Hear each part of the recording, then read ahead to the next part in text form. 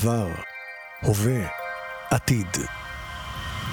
שמואל שאול עם ינינה זימנובוצקי, ניצולת שואה, בסדרה על תודעה חדשה. תודעה חדשה.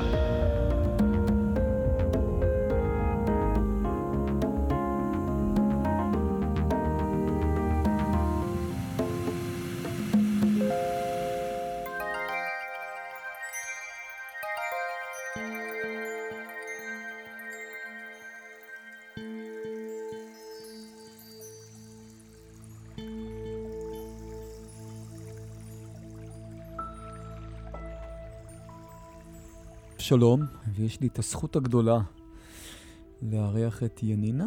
זימנובוצקי. זה היא אמרה, אני לא יכול לחזור על זה. ואני ככה, זה היה רעיון שלי ורצון שלי, וזה עדיין רעיון שלי ורצון שלי, זה שאנשים ישמעו את ינינה, ואת סיפורה ואת הניסיון חיים שלה, ובעיקר יש לי רצון שהיא תביא את האור שלה לכל הברואים, ובשביל זה אנחנו פה, שתביא את האור שלך לכל הברואים.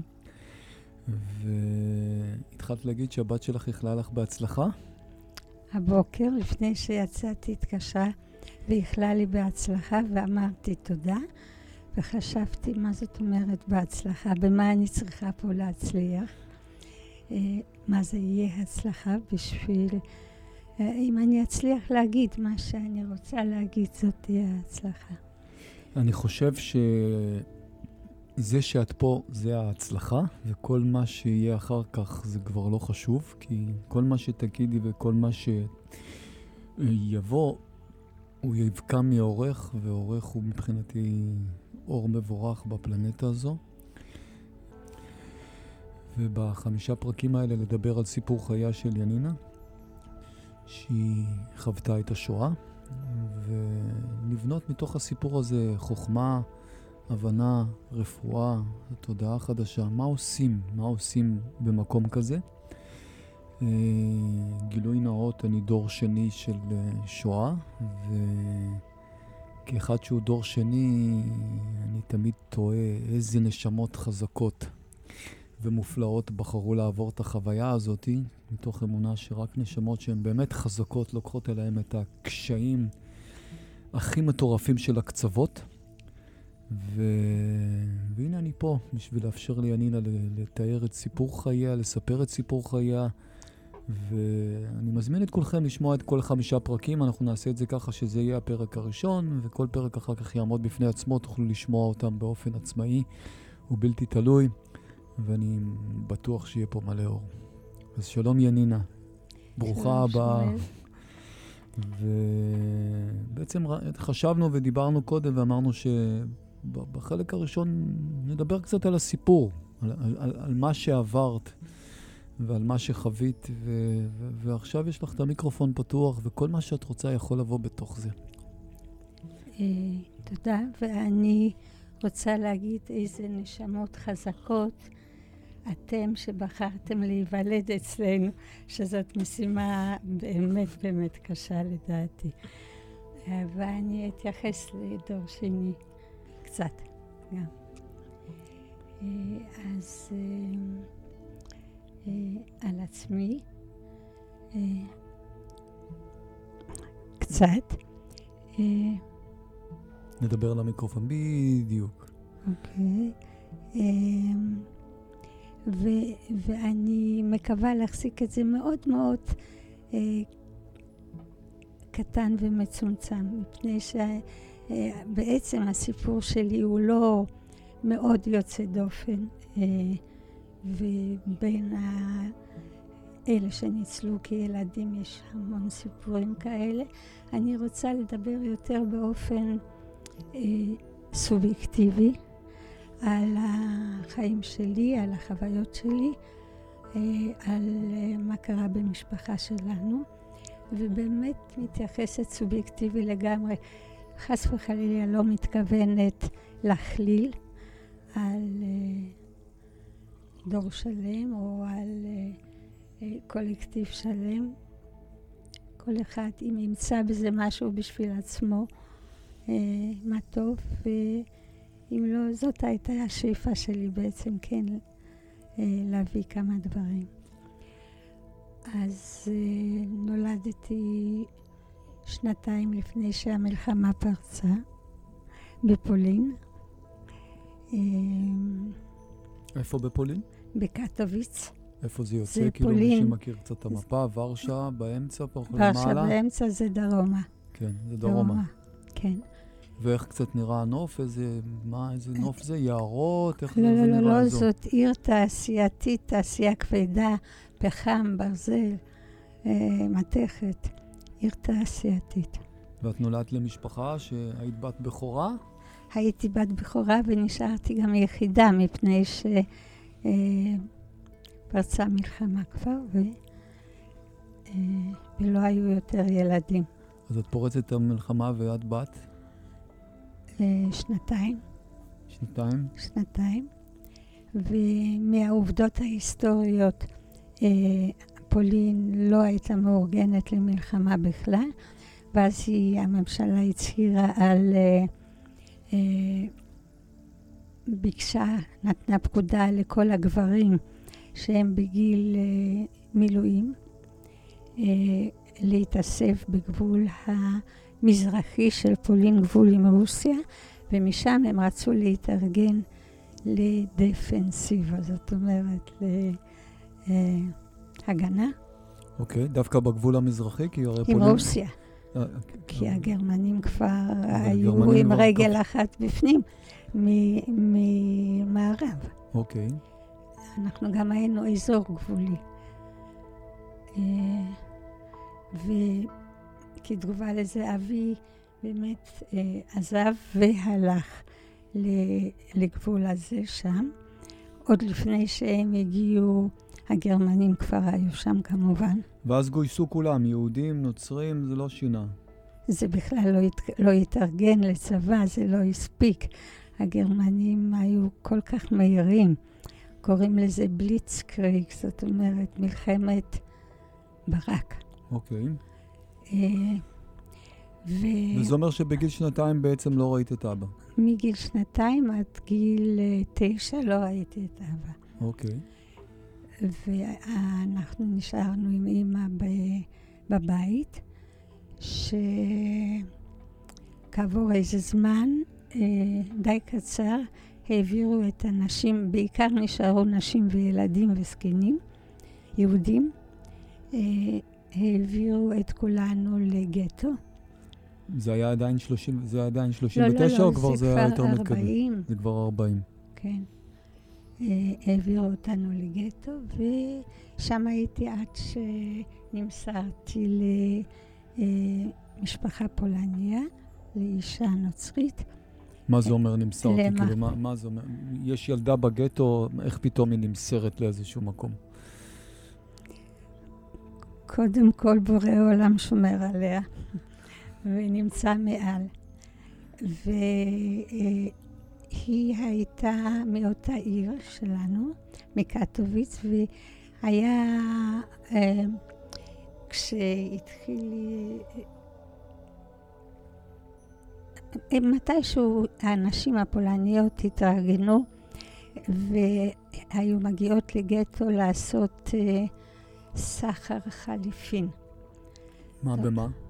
הם הביאו מזון בסיסי כמו שמן, קמח, אורז, דברים בסיסיים. כן. והם בתמורה קיבלו כסף, כי יהודים לקחו איתם כסף, תכשיטים, פרוות,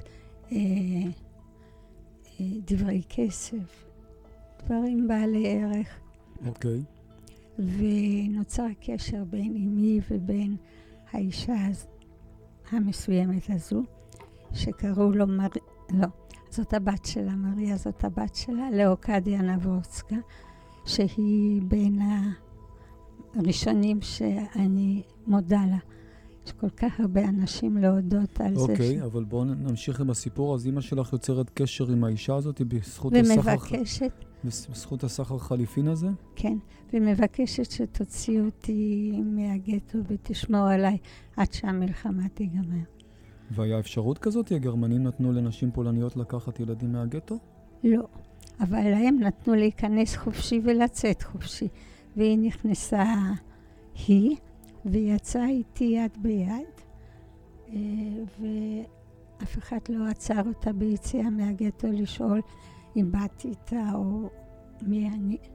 אבל באיזו הזדמנות אחרת סיפרת לי שהיה שם משהו עם האחיינית שלך שהיא התאהבה באיזה קצין גרמני, משהו כזה, נכון? כן, זה לא קשור. זה לא קשור? אז מה, איך זה כזה? זה סיפור אחר לגמרי. לגמרי. אוקיי. יש הרבה סיפורים אחרים לגמרי אז מה היה, תזכיר לי מה היה בסיפור ההוא, כי אני זוכר שהוא היה מצמרר. נכון. אבל זה סיפור ארוך, שמואל. זה בסדר, אנחנו פה המאזינים ישמחו לשמוע אותך. וזה גם סיפור השערה יותר. זה לא מאומת אף פעם, אף אחד לא יכול היה להוכיח את זה. היא הייתה בת 16, 17, בת של דודתי. בת דודתך, כן. והיינו בגטו עם הדודה ושני ילדיה הגדולים, מתבגרים, ויום אחד היא נעלמה. והייתה שמועה, אבל השמועות הולכות כמו אש בקש, ככה מהר מאוד, שיש לה רומן עם איזה קצין גרמני, והיא לא נעלמה כי היא חוסלה, אלא היא נעלמה כי הוא מחביא אותה.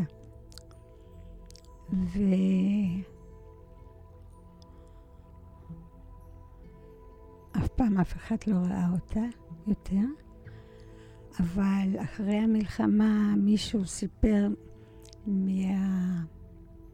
וגם ביד ושם ברשימות מופיעה שהיא הייתה בחיים אחרי המלחמה. לא יודעים מה קרה איתה. דודה שאיבדה את שני הילדים שלה במלחמה, אף פעם לא הסכימה להאמין שהיא לא בחיים, וחיכתה לה עד הרגע האחרון. כמו שאני חיכיתי לאמי עד הרגע האחרון, התרוצצתי ברחובות בכל העולם למצוא אותה שם. יש משהו בזה שאם לא רואים את האדם מת, לא רוצים להכיר בזה, שהוא אכן איננו יותר. זה הסיפור של ירמה. אבל הקצין הזה לא עזר לכם איכשהו בצורה כלשהי אחר כך? כן, כשהיינו לפני של הדודה, קראתי לזו שהצילה אותי הפולניה. לפני שהיא הוציאה אותי, ערב לפני זה לקחו אותי עשו חיסול של הרחוב שבו גרנו. אמא ואני ודודה והבן שלה שכבר גם נעלם, ואספו אותנו, את כולנו, באיזה מקום ריכוז כזה, שמשם לקחו לרכבות ולאושוויץ. והיינו שם... על איזה שנה אנחנו מדברים עכשיו בדיוק? 42. אוקיי. זאת אומרת שאת כבר שנתיים בגטו ואת כבר בגיל 5 כמעט עוד מעט. כן, 4.5. כן. ושם ישבנו כל התושבים של אותו רחוב בגטו, אני עוצמת את העיניים ואני שם, אני פשוט יכולה לראות את זה. אוקיי. מה את רואה? ופתאום כיתות ריקות מפונות של בית ספר יסודי, ושם אנחנו יושבים על הרצפה, כולנו, נשים, ילדים וזקנים בעיקר, ומחכים. וידעתם לאן אתם הולכים? לא. לא.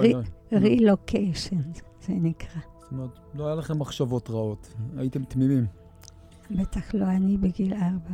אבל המבוגרים דיברו, לחששו או ש...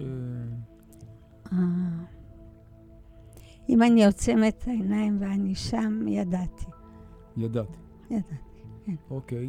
ואז נכנס פתאום אס-אס עם פתק ביד, נשאר עומד בדלת ואמר, שמות של אלה שאני עכשיו אקרא, יכולים לקום ולעזוב פה. ואז הוא אמר איזה שם, ואז הוא אמר, אף נבל וביתה. ודודה הייתה פני נבל, זה אף נבל וביתה, ואמא שלי הייתה פרידה נבל, אף נבל וביתה, ואני הייתי ביתה. ואני הייתי בטוחה שזה לנו, אומרים לי ולאמא לצאת מפה, אבל להם היה ברור משהו אחר. בלי... ודודה קמה והיא התחילה לצאת, ואמא, שגם כנראה היה לה ברור אותו דבר, שלא הכוונה אליה ואלה, אלא בגלל הסיפור שהיה, השמועות שהיו על ירמה, דחפה אותי ואמרה, קחי אותה. ולמחרת היא מסרה אותי, הדודה מסרה אותך. הדודה מסרה אותי לדודה פולניה, ככה קראתי לה כל המלחמה.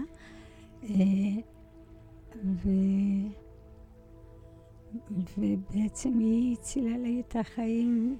אבל בוא נעשה סדר, כי אני שמח שזיכרוני לא הטעה אותי והתעקשתי על הסיפור הזה, כי זכרתי שהיה שם איזה דרמה, שבו בעצם הבת דודה שלך, שהיא בת 16-17, מתאהבת בקצין גרמני, ואז בעצם לוקחים את כולם לחיסול, והוא כנראה בזכות הקשרים שלו מצליח להציל 2. והכוונה כמובן זה להציל את אמא שלה את אמא שלה ואותה.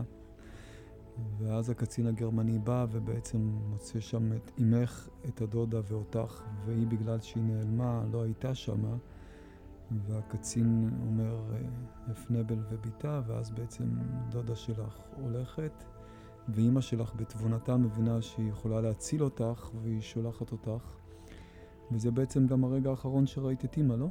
אז באמת לא נפרט ממנה באופן, כאילו, לא היה לכם פרידה. לא, אף פעם.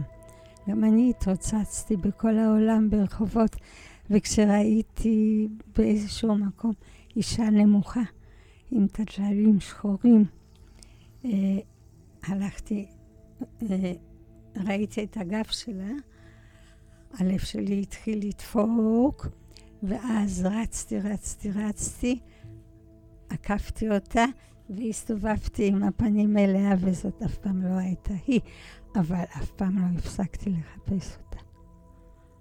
אבל היה לך תמונה ברורה שלה בתודעה? כן.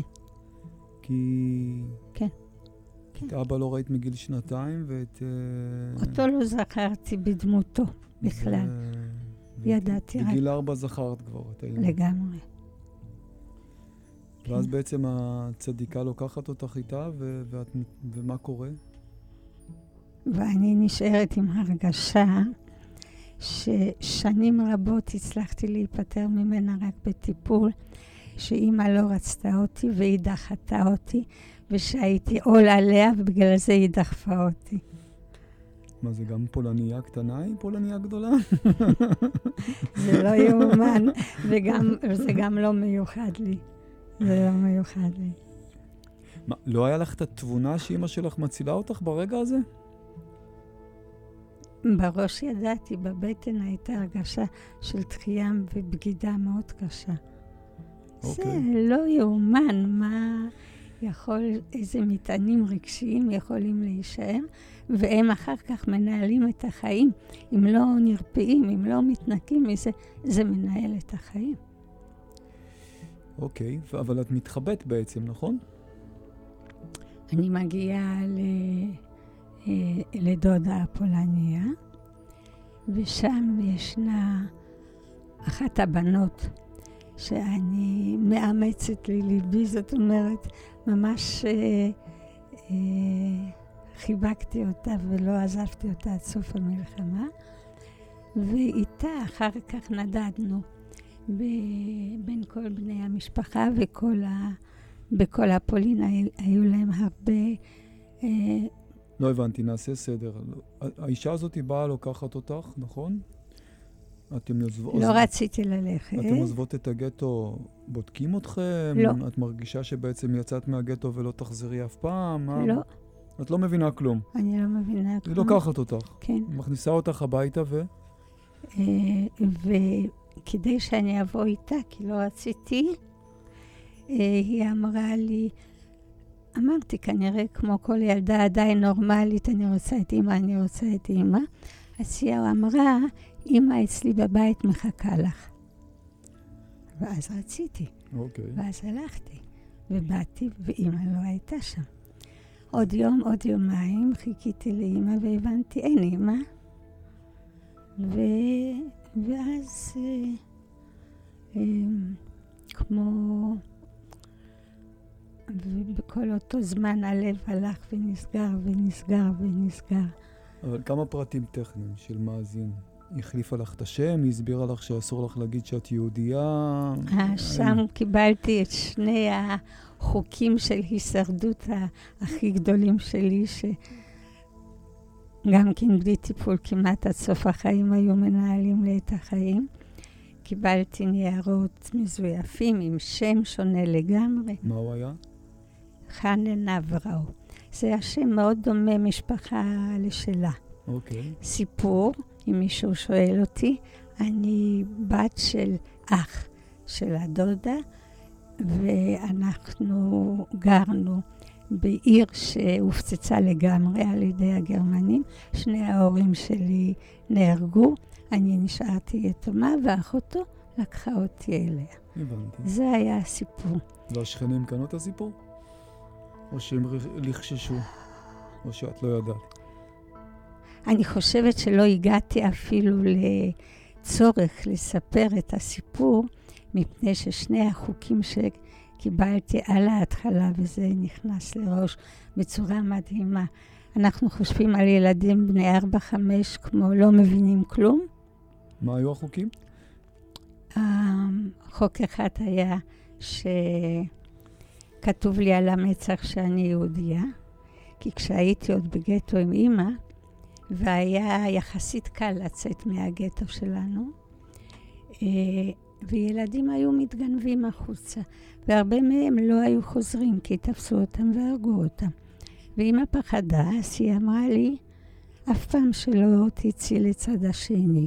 למה אמא? כי יהרגו אותך. למה אמא? כי את יהודייה. אבל איך יודעים שאני יהודייה? כי כתוב לך על המצח. והחוק השני? והחוק השני היה לא לדבר, כמה שפחות לדבר. מזה נשאר לי עדיין המשפט שאני יכולה להגיד היום בצחוק, ואמרתי לאיריס בשיעור האחרון. איריס זה הבת שלך, רק נזכיר למי שלא מכיר. איריס, אמרתי לך כבר שכל פעם שאת פותחת את הפה את מסתכנת. אז לדבר זה פשוט להסתכן, ולשתוק זה לשרוד. אז זה היה שני חוקים. איך יישמת את החוקים בעצם? כאילו, אז היית בבית, אז דיברת כמה שפחות, ומה עם החוק הראשון? מה עשית איתו? לאט לאט הפסקתי כמעט לדבר. החוק הראשון... לא היית יוצאת כאילו? מה? בהתחלה לא הייתי יוצאת בהחלטה, כי חזרתי לעיר שלי, והיה דמיון מאוד גדול ביני לבין אמי שהכירו אותה בעיר. ואמרו לי לא לצאת מהבית, אבל אם אני כבר צריכה לצאת עם מישהו במשהו דחוף, אז הכי טוב שאני אסתכל על הנעליים. אוקיי, הנעליים, למה הנעליים? שלא יראו את הראש שלך, את הפנים שלך, אוקיי. אז מזה הבנתי פעמיים שהפנים שלי זה האות קין, יש פה משהו שמסכן.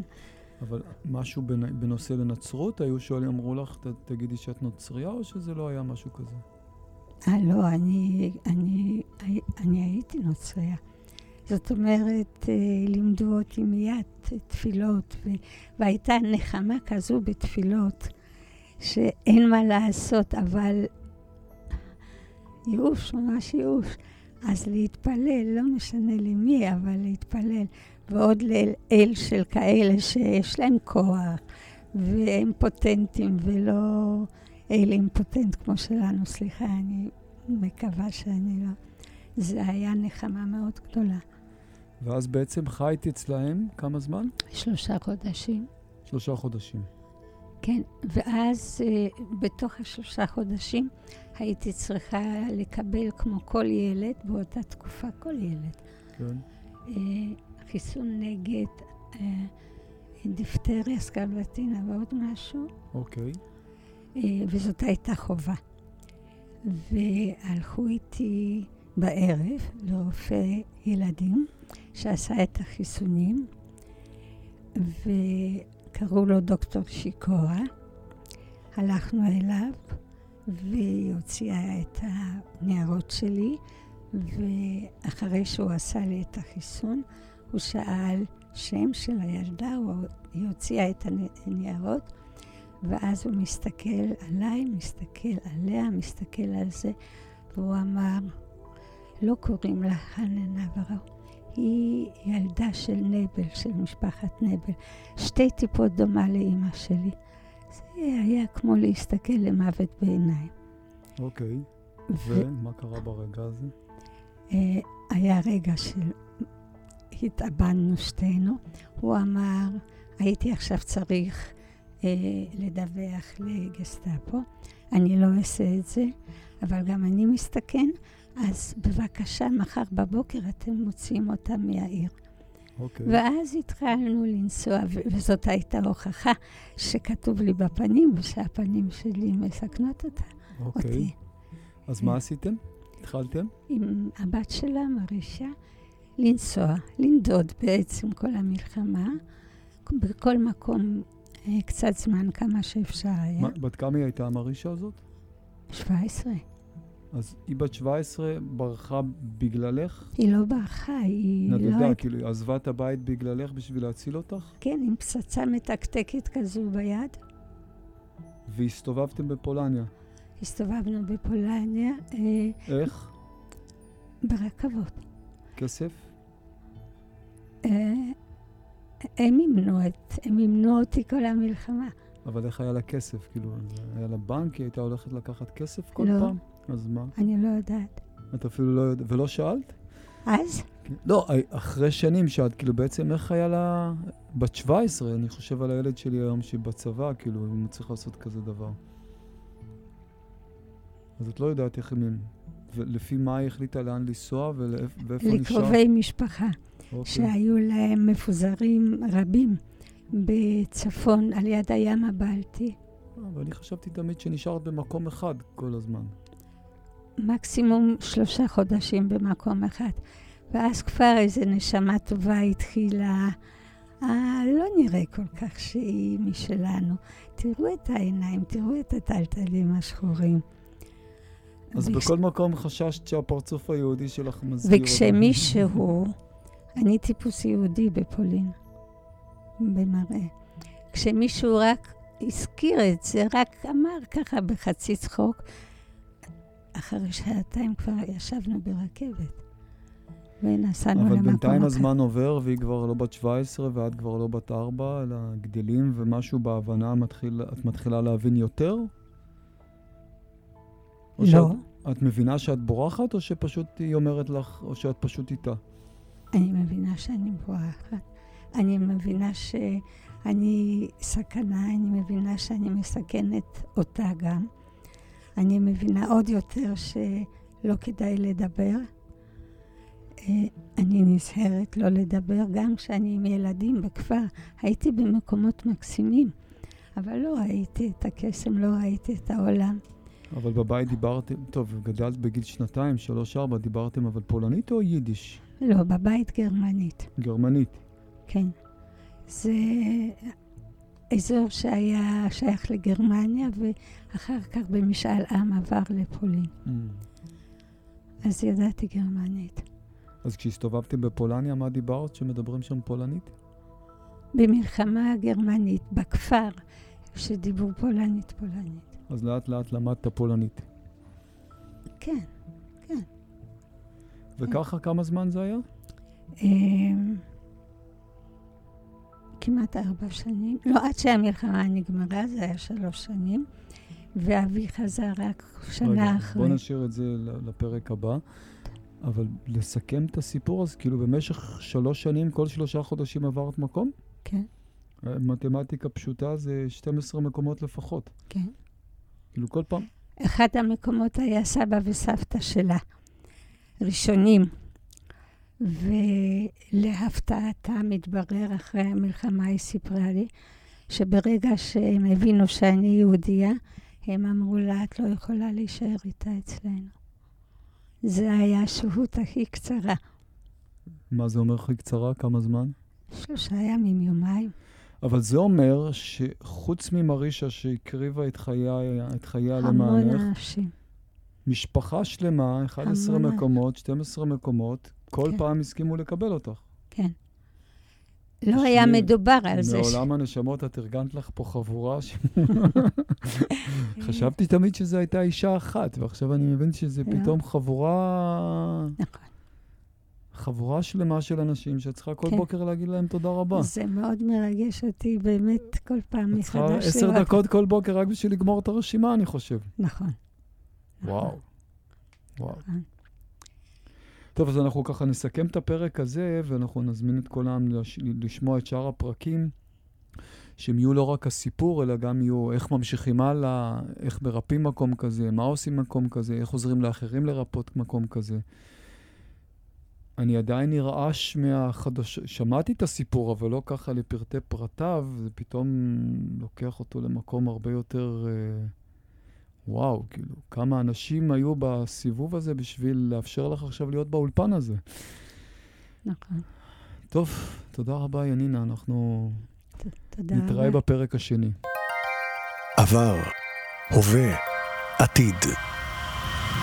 שמואל שאול עם ינינה זימנובוצקי, ניצולת שואה, בסדרה על תודעה חדשה. תודעה חדשה.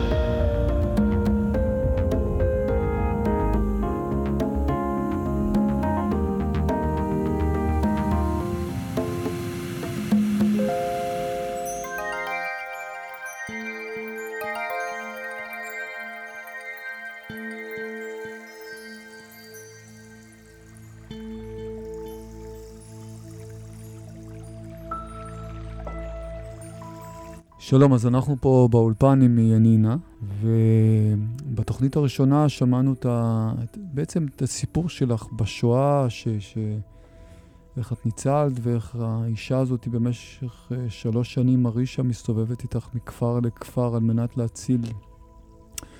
להציל אותך. ואת זוכרת את המקום האחרון? איך פתאום הבנתם שזה די? כן. מה היה? היינו במקום שהרוסים, שהרוסים הגיעו למקום שהגרמנים לא הספיקו לברוח משם, והפציצו את המקום הזה. והגרמנים ברחו, והרוסים הגיעו, עברו אותנו, ובשבילנו במקום הזה המלחמה הסתיימה, עוד נמשכה. אבל אנחנו היינו כבר בשטח שהגרמנים גורשו על ידי הרוסים. אבל את היית אז כבר בת? 45, בת 8. בת 8. ובת 8 מה הבנת כבר בשלב הזה?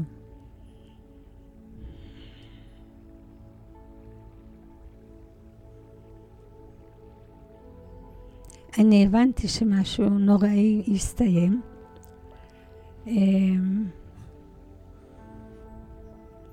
המפגש עם הצבא הרוסי היה קשה. מה זה אומר היה קשה? כי היינו צריכים לעבור, מרישה ואני משם, לנסוע למקום אחר, לא מאיזושהי סיבה, זאת הייתה הבחירה של מרישה, לנסוע למקום אחר.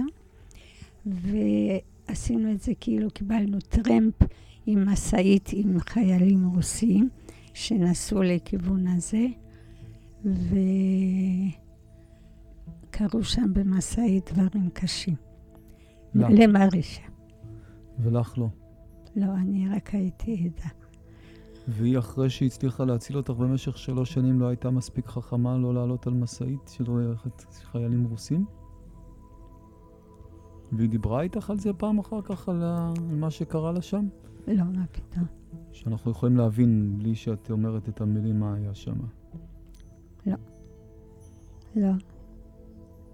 היא נאנסה שם. אז תגידי לי, היא אחרי 3 שנים, שהיא מחרפת את נפשה ומסתכנת בכל רגע בשביל להציל אותך, זה מה שבורא עולם נותן לה במתנה ברגע הסוף? זה נשמע אכזרי. כן, לא רואים, לא שומעים ברדיו שאני עושה עם הראש, נכון? שאני מסכימה איתך שזה היה דבר נוראי. ואז מה, כאילו, אז... הגענו למקום שהיינו אמורות להגיע. וכמה חודשים אחרי זה המלחמה הסתיימה רסמית, וזה המאי שאני חוגגת כל שנה. אבל סליחה שאני מתעכבת, הכל קורה במסעית ואת רואה את הכל? ו? אני כבר מזמן עם לב סגור ומנותקת ומעובדת רגשית ואת לא מנסה להציל אותה, כאילו להזיז את החיילים? לא. אל תעשה לי עכשיו רגשי אשמה. לא, אני לא עושה לך שום רגשי אשמה, אני מנסה להחיות את הסיטואציה, כי זה נראה לי רגע נוראי. נכון. אבל הרגשתי את הנורא רק שוב, כמה שנים אחרי זה בטיפול. אז אתן מגיעות לכפר ומחכות שם והמלחמה מסתיימת. וחוזרות לקטוביץ. קטוביץ זה המקום הראשון שיצאתם ממנו? שנולדנו שתינו שם. וההורים שלה שם? יש לה רק אימא. הם גרושים מההורים שלה. ואימי נספתה. אבל את זה מתי את יודעת? יודעת בראש או מאמינה בלב? אומרים לך, אמא לא תחזור יותר. אף אחד לא אמר. לא דיברו. ואבא חזר מרוסיה. בעקבות הגיוס שלו התממש, היו חלק מהגברים ברחו את הגבול לרוסיה, עברו את הגבול לרוסיה. זה היה נהר, וחזרו לפחות אבא שלי שנה אחרי שהמלחמה הסתיימה. אז היה קטע נוראי עם הקושי שלי עם אבא, שפחדתי ממנו, והוא רצה לקחת אותי ממרישה, שעם כל המאובנות שלי אהבתי. לא ידעתי מה זה אהבה, אבל אהבתי. והוא רצה לקחת אותי בכוח. והיה דיון בבית משפט, והיה סיפור שלם סביב זה. בית משפט? למה בית משפט? מפני שלפי חוק של נצרות, הוא אמנם פנו לבישוף של פולין, והוא אמר שבשום אופן אבא לא יכול לקבל אותי, כי אני כבר נוצריה, אני הוטבלתי. אני כבר נוצריה והוא יהודי, אבל גם משפחה שהיית אצלה לא רצתה לתת אותך? לא. הם כבר רצו שתישארי שם? כן. למה? אתה יודע מה? האנשים הציעו לי כל מיני פתרונות הגיוניים, ואני אולי אומרת פעם ראשונה, אולי הם אהבו אותי.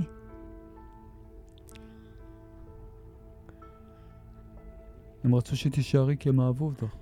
ומרישה רצתה שתישארי? כן. היא לא הרגישה של ברוך של פטרנו? או... לא. לא? לא. וואו. לא. היא היא חסידת אומות עולם, נכון? היא חסידת אומות העולם. מדהים. מדהים. ומה היה במשפט אז בסוף? משפט שהיה אזרחי. ואת בעצם רצית להישאר איתם כבר, כי זה מה שהתרגלת אליו, לא? כן. והדודה? הדודה חזרה מהמחנות. היא נשארה בחיים? נשארה בחיים, והיא ידעה איפה אני. אם לא, אבא אולי לא היה מוצא אותי, או אם הם לא היו אומרים מה המשפחה שהצילה אותי. היא אמרה איפה אני, ואז הוא התחיל לעשות מה שצריך כדי לקבל אותי בחזרה. הוא לא ציפה להתנגדות כזו של כנסייה ושל המשפחה ושלי. למה כדאי לחזור להיות יהודי אחרי מלחמה כזו? יש לך תשובה? למה כדאי לחזור להיות יהודי אחרי מלחמה כזו? בגיל 8. בגיל 8. לא, אני קודם כל מתאר לעצמי שבעצם לא זכרת איך אבא נראה, כי הוא עזב אותך בגיל 2, אין זיכרונות. לא זכרתי, והוא גם חזר מרוסיה עם פורונקולוזה בפנים, מלא תחבושות ופצעים עם זיהומים, והוא נראה זוועה. הוא פשוט נראה ואני פחד. אבל במשך השנים האלה, אמא אבא זה היה משהו שחשבת עליו? לא. הוא לא היה דמות שחשבת עליו במשך כל השנים שברחת והסתתרת? לא. לא. ופתאום הוא מופיע? פתאום הוא מופיע, נראה כמו שנבח נראה, ורוצה לקחת אותי. ומה זה אומר? זה אומר להיפרד עוד פעם ממישהו שטוב אליי, להיפרד ממרישה. אז היה שופט שקרא לשלושתנו, כן. לי ולמרישה, לי כי העמיד אותי באמצע, ולמרישה ולאבא שלי, לא אבא שלי בצד ימין, מרישה משמאלי, והוא למעלה על פודיום, מסתכל משם למטה עלינו, ואומר לי, תגידי למי את רוצה ללכת, במי את בוחרת, באבא או במרישה? איזה שאלה. מה זאת אומרת, נותנים לילד בן 8 להחליט לאן הוא רוצה ללכת? הוא שאל את השאלה הזו. איך שמים עליו משקל כזה? איך שמים? וכמובן שלא עניתי. כמובן שלא עניתי. לא ענית כי הרצון שלך היה ברור. אני לא יודעת כמה ברור הוא היה. אוקיי. כי אמרת שלא רצית ללכת לאבא. לא. אז הרצון היה ברור. כן.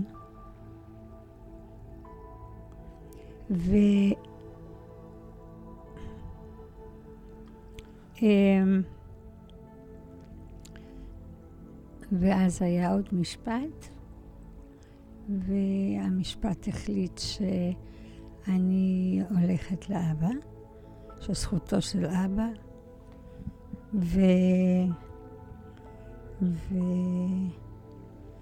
אבל אני אשאל אותך שאלה שלדעתי אולי אף פעם לא חשבת עליה.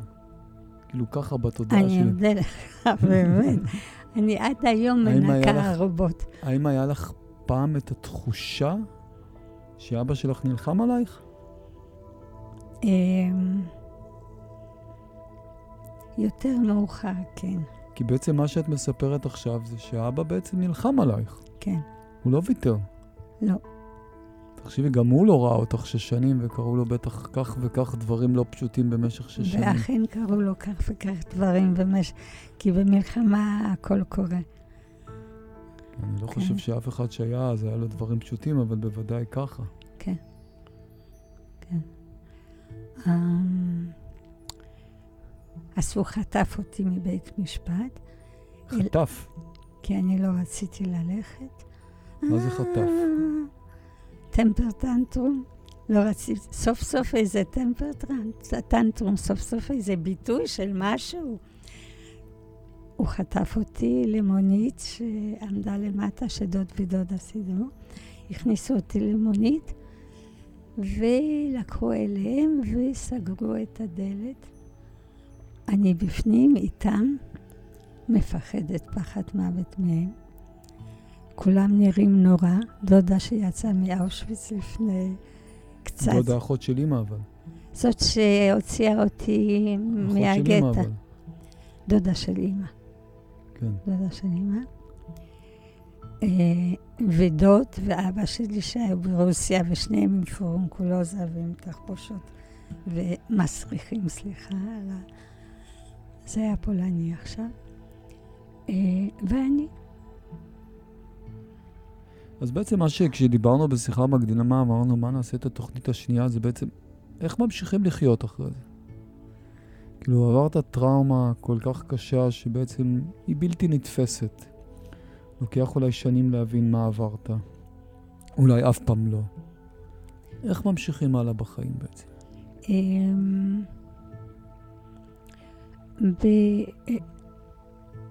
על שני המשפטים שהיו לי הראשונים, נוספו עוד שני משפטים ברגע שעליתי לארץ עם אבא, וזה אחד היה זר לא יבין זאת, ושני היה למי בכלל אכפת.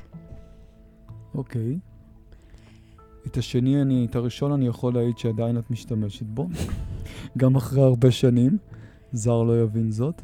ואני שנים שניסיתי להתכחש לזה, כי עבדתי בעמך בהתנדבות, והיה הרבה ויכוח סביב זה.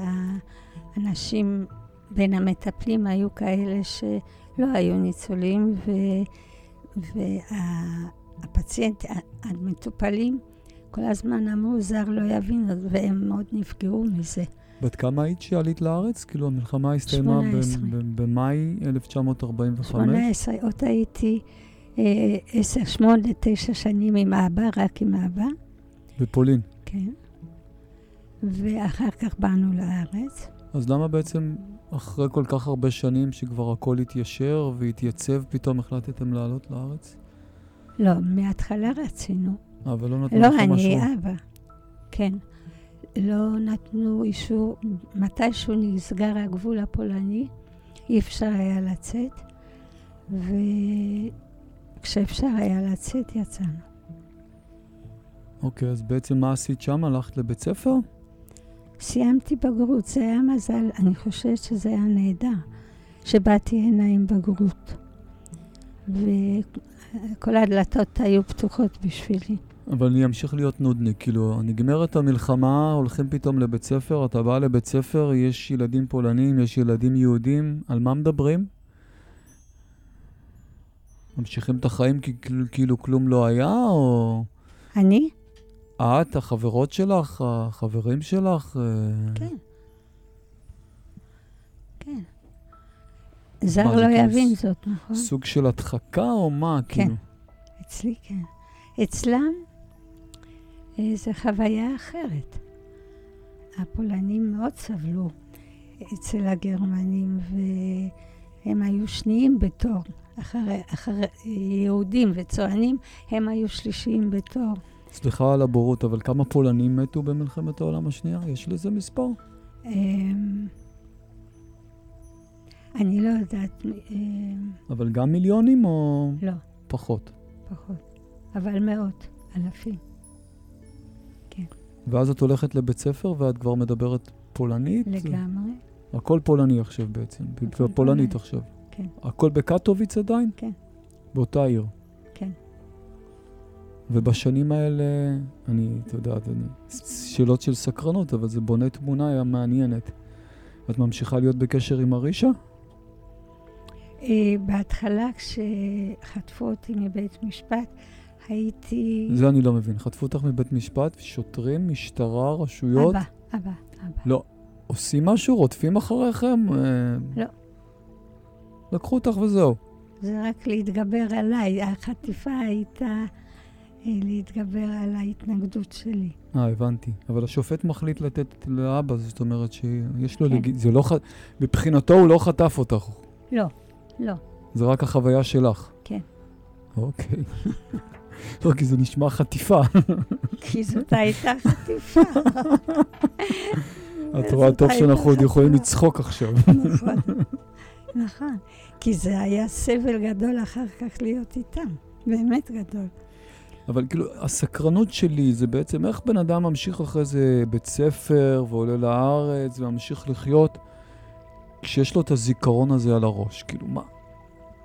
איך ממשיכים הלאה? כאילו, מה זה? הוא נעשה מומחה בהדחקות ובהכחשות, והלב סגור ומוקף בשכבת קרח.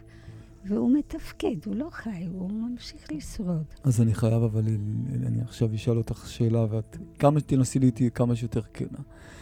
אז מדחיק ועוטף וקרח, ואז מתאהבים או לא מתאהבים? לא. לא? לא. אבל התחתנת. נכון. אז? אמרתי לך, אלוהים שמר עליי בכמה הזדמנויות. אני לא יודעת איך. לא יודעת איך. אני ילדתי בנות ואני לא ידעתי מה זה אהבה. כשגידלתי אותם, אני גרתי בראש, לא בלב, הלב היה סגור. אני מכיר חלק מבנותייך שהן נראות בנות שקיבלו מלא אהבה בחיים. את קצת סותרת את מה שאני חווה. נכון. אני כבר הרבה זמן אחרת, שונה, הרבה זמן. אבל איריס אמרה לי ברגע של כינות לפני כמה שנים, גוש קרח. היית גוש קרח. טוב, פה אני אגיד במאמר מוסגר למאזינים שלינינה לפרגן לעצמה, זה קצת כמו לטפס על האברסט. אז לקחת את הדברים פה בפרופורציה, אני חושב, כי ממקור ראשון אני מרגיש שיש בך המון אהבה. אבל יותר מעניין אותי לא כאימא בת, אלא כאישה גבר, כאילו, אישה גבר, יש תשוקה, יש אהבה, יש... לא. לא. לא. אז שמי, זה חדשה מרעישה מה שאת אומרת פה עכשיו. ישר אני חושב אם אבא שלי יתאהב באמא שלי עכשיו או לא. או שגם הוא, כאילו, אוקיי, יש אישה וזה, וחיים ומקימים משפחה וזה, או כי זה מה שצריך לעשות. כן. אצלי לפחות. זה משהו שהייתי רוצה להעמיק בו. לקחת אנשים שעברו את השואה והם עדיין קיימים, ולשאול אותם אם באמת, איך סוגיית האהבה אחרי זה המשיכה בחייה. מאוד חשוב. כאילו, אני בתוך התוכנית הזאת מתעוררת לי השאלה הזאת, זו שאלה מדהימה. אבל מתישהו הקרח מפשיר? כן. מתי? אחרי שנים. עם הטיפול ועם הריפוי. אני לא רוצה לקרוא לזה אפילו טיפול. אז אולי את כל התהליך של הריפוי נשאיר לפרק הבא, כי אנחנו רצינו לתת לו פרק שלם. טוב. אבל שאלה אחרונה, כאילו, אחרי כל זה, כאילו, איך בוחרים מקצוע בחיים? כאילו, איך מתגלגלים הלאה? כאילו... זה גורל, זה לא משהו שנעשה מבחירה. אני זוכרת את עצמי עובדת בחממה, אנחנו היינו חקלאים, ובעלי היה יצואן מצטיין, והוא גם המציא כמה דברים בדרך. ואחת הטענות כשאני אדבר על, אם יצא בכלל, על הדור השני, העלבון, שהוא בעקבות זה שכשהוא נפטר היא עמדה על כך שיהיה כתוב על המצבה. היא זה מי זו היא? הבת הבכורה הגדולה. של מי? שלי, שלנו. זאת אומרת, את מדברת שכשהוא נפטר, הבעל שלך, הבת הבכורה שלך, על המצבה של האבא, כן? אני הייתי הבוקר, ורציתי מאוד לדייק, ולהסתכל, באמת הייתי בבית קברות לראות מה היא ביקשה, היא עמדה על כך לכתוב. ומה היא רצתה לכתוב? אני בינתיים אשאל אותך אבל עוד שאלה, לפני שאת מקריאה את הפתק, כי נגמור את הפרק הזה עם הפתק, אבל אני רוצה שתנסי לענות לי בכמה שיותר כנות לשאלה הבאה, שהיא לא תהיה פשוטה. כן. שנאה יש כזה דבר? שונאים את הגרמנים, שונאים את הרוסים, שונאים מישהו, שונאים את העולם, שונאים את אלוהים, שונאים את הגרמנים. שונאים את הגרמנים, אבל כעס אין. כאילו לא קיים ברפרטואר. והיום כשאת מסתכלת על גרמני, את עדיין שונאת או תיסעי לברלין היום איתי לסוף שבוע או לא תדרוך רגלך בגרמניה? לא, אני אסע. את תיסעי. אני אסע. גם למדתי בשנים האחרונות.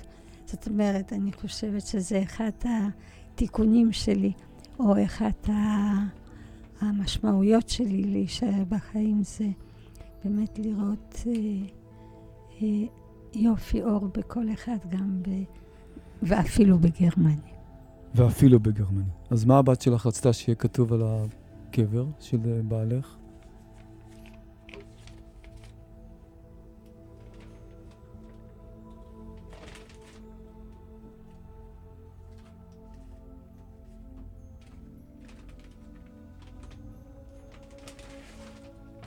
ממש לא זוכרת איך דחפתי את זה. אז אם לא זוכרת, אז לא חשוב. בואו נשאיר את זה אחר כך, כי...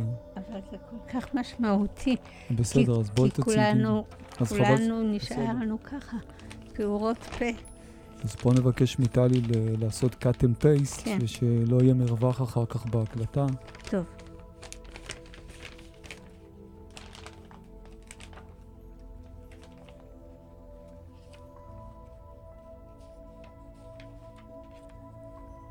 טוב, אין. אבל אני לא מוצאת כרגע. בסדר, אז נמצא את זה, ואולי נכניס את זה באחד הפרקים. וכאילו, אז שאלה ככה כן לסיכום הפרק הזה. והשנאה מתי מתפוגגת? אני חושבת שהיום אין לי שנאה. ואפילו מתחיל בשבועות האחרונים,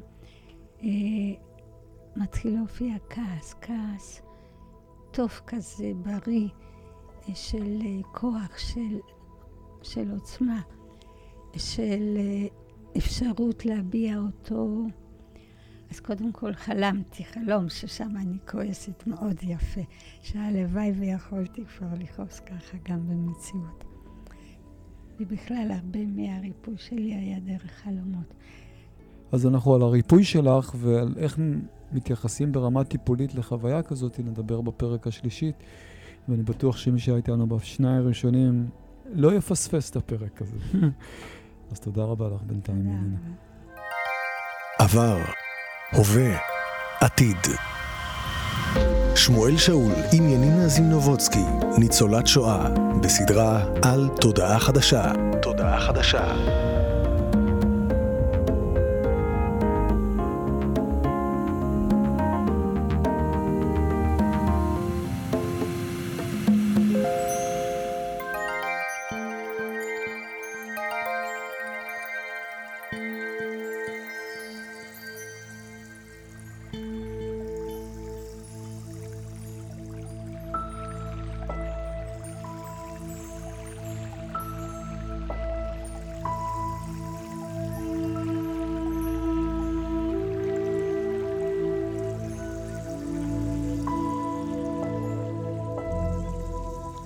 טוב, אז שלום לכם, אנחנו בתוכנית השלישית עם ינינה, שבה אנחנו מדברים איתה על סיפור חייה ועל שהיא עברה את השואה, וזה היה פרק אחד, מי ששמע, ואחרי זה בפרק השני דיברנו קצת על אחרי המלחמה ואיך ממשיכים הלאה, ובפרק הזה אנחנו באמת רוצים להתמקד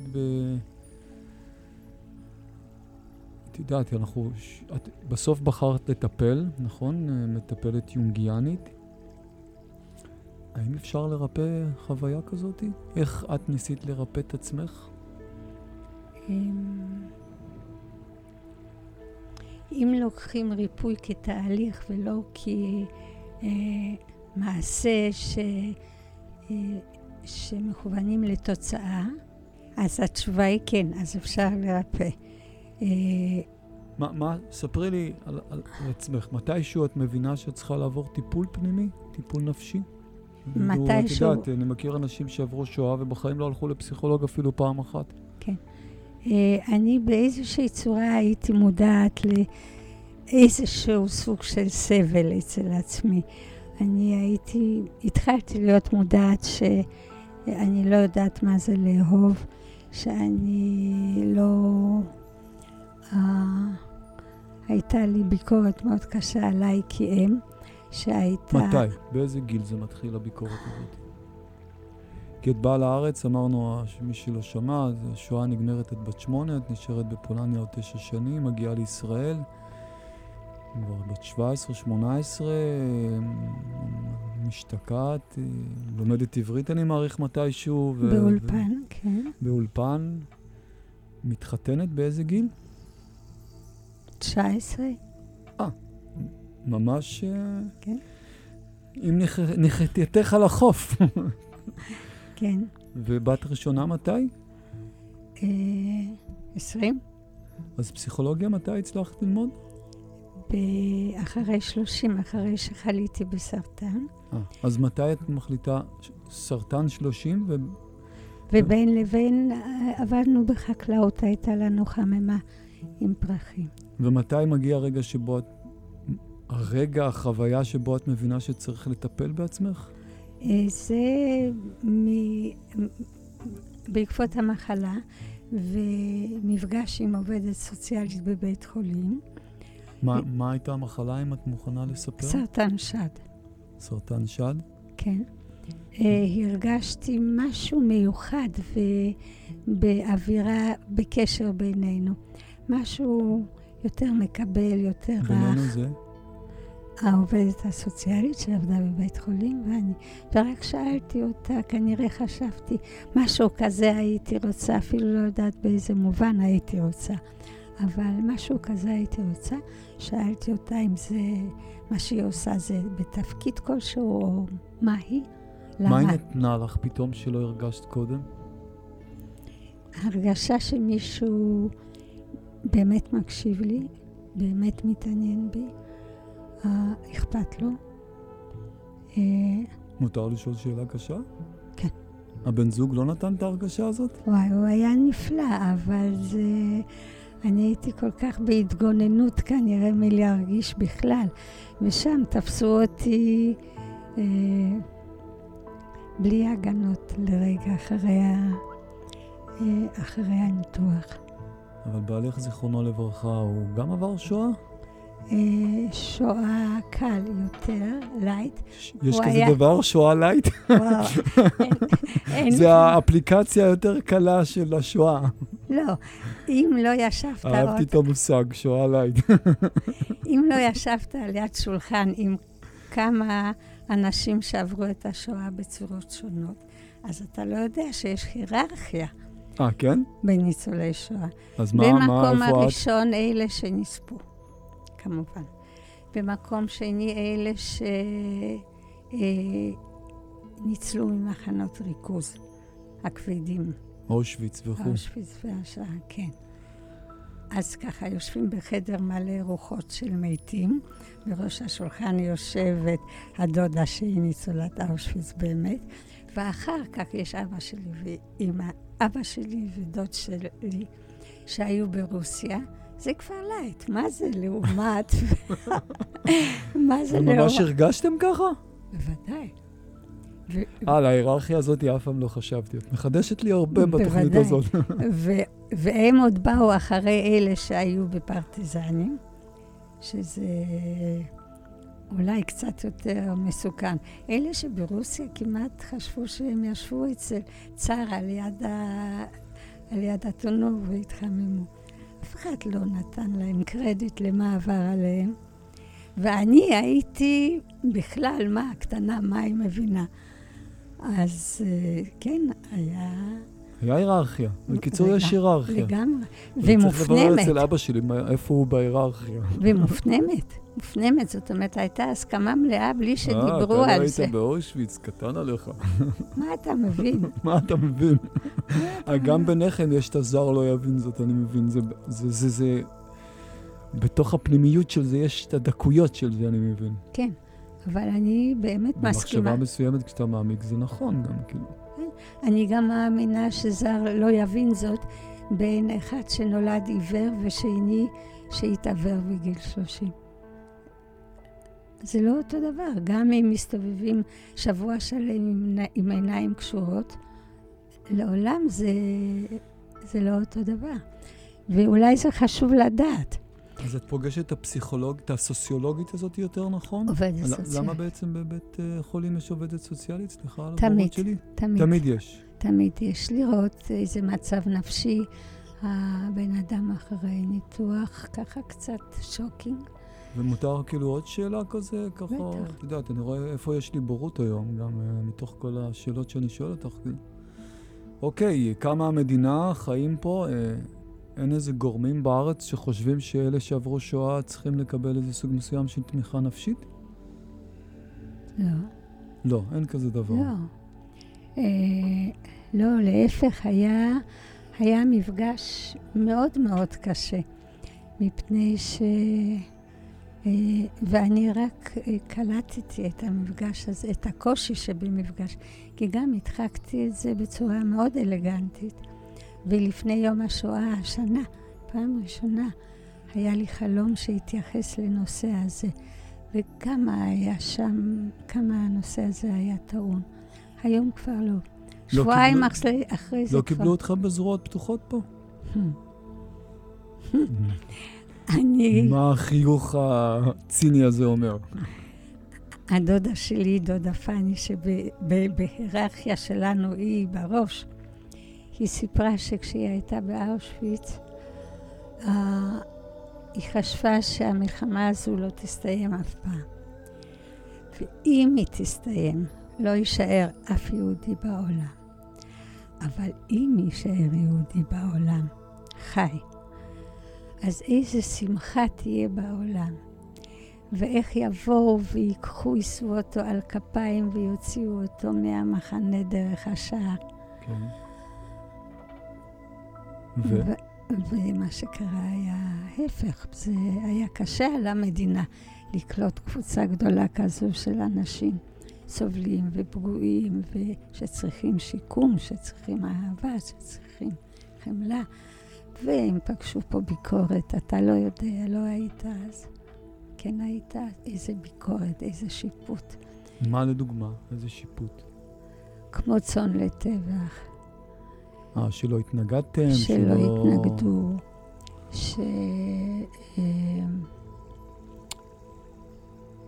אני שלחתי לך את החלום.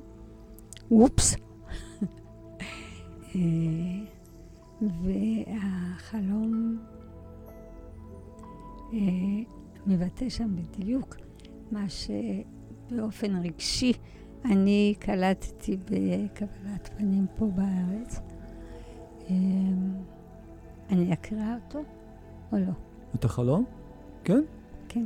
בכלל הרבה מהריפוי שלי נעשה על ידי חלומות הרבה. רק תקראי אותו למיקרופון אם אפשר. קרוב למיקרופון וכשכולנו נשמע אותו.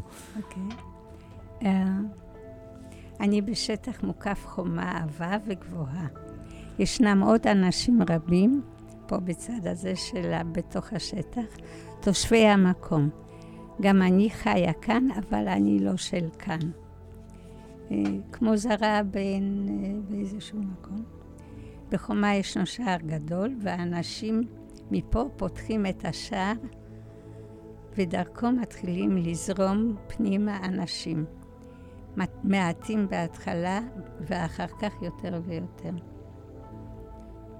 שבועיים לפני יום השואה זה היה חלום. אני מבינה את השפה המדוברת כאן, ואני שומעת את הדיבורים על אלו שבאים הנה. בוז, לעג, חוסר כבוד והתנשאות. לא היו בצבא, לא תרמו לארץ כלום, עול על הארץ, פצועים, קצת קוקו, סרוטים. אז זה בעצם לא חלום, זה יותר זיכרון. זה היה... זיכרון זה משהו שמודעים לו, נכון? כן, אבל החלום הזה הוא לא חלום סמלי, כאילו זה לא סימבוליקה, אין פה סימבוליקה בחלום, זה חלום שפשוט מדבר על זיכרון, שיוצא על פני השטח. זיכרון רגשי. אז אני חוזר כאילו לנקודת ההתחלה, את מבינה שפתאום אחרי המחלה משהו בך זקוק לטיפול, לריפוי הנפש? ליחס אחר, למשהו אחר שמצאתי פה במפגש עם האישה הזו, שגם לה מגיעה תודה ממני, כי... והלכת אליה אחרי זה, אחרי שעברית? לא. לא. לא. למי הלכת? אחרי שהחלמתי, וידעתי שהמקצוע שלה זה עובדת סוציאלית, והמקצוע הזה מאפשר להיות בדרגה כזו של קשר. הלכתי ונרשמתי לעבודה סוציאלית, ומשם זה כבר דרך מאוד קצרה לטיפול, לריפוי, אבל מה עושים? כאילו, זאת אומרת, את יודעת, אני חושב כמטפל, חלק מטיפול הוא מאוד קשור לעוצמה. כמו שאמרתי, יש היררכיה בטיפול. מגיע לך מטופל עם טראומה קלה, מגיע לך מטופל עם טראומה פחות קלה, ולמרות שיש היררכיה פנימית בתוך אלה שעברו את השואה, כך הבנו, בוא נגיד שכל מישהו, אני קורא לזה בהומור, graduated in the Holocaust, כאילו קיבל דיפלומה של בוגר שואה, זה באקסטרים של האקסטרים. עד כמה את באמת מצליחה לטפל בתוכו? מה זאת אומרת באקסטרים שבאקסטרים? שזה מבחינת עוצמות של טראומה, זה בקצה של הקצה, אני אומר. כאילו, מבחינתי הקצוות זה השואה.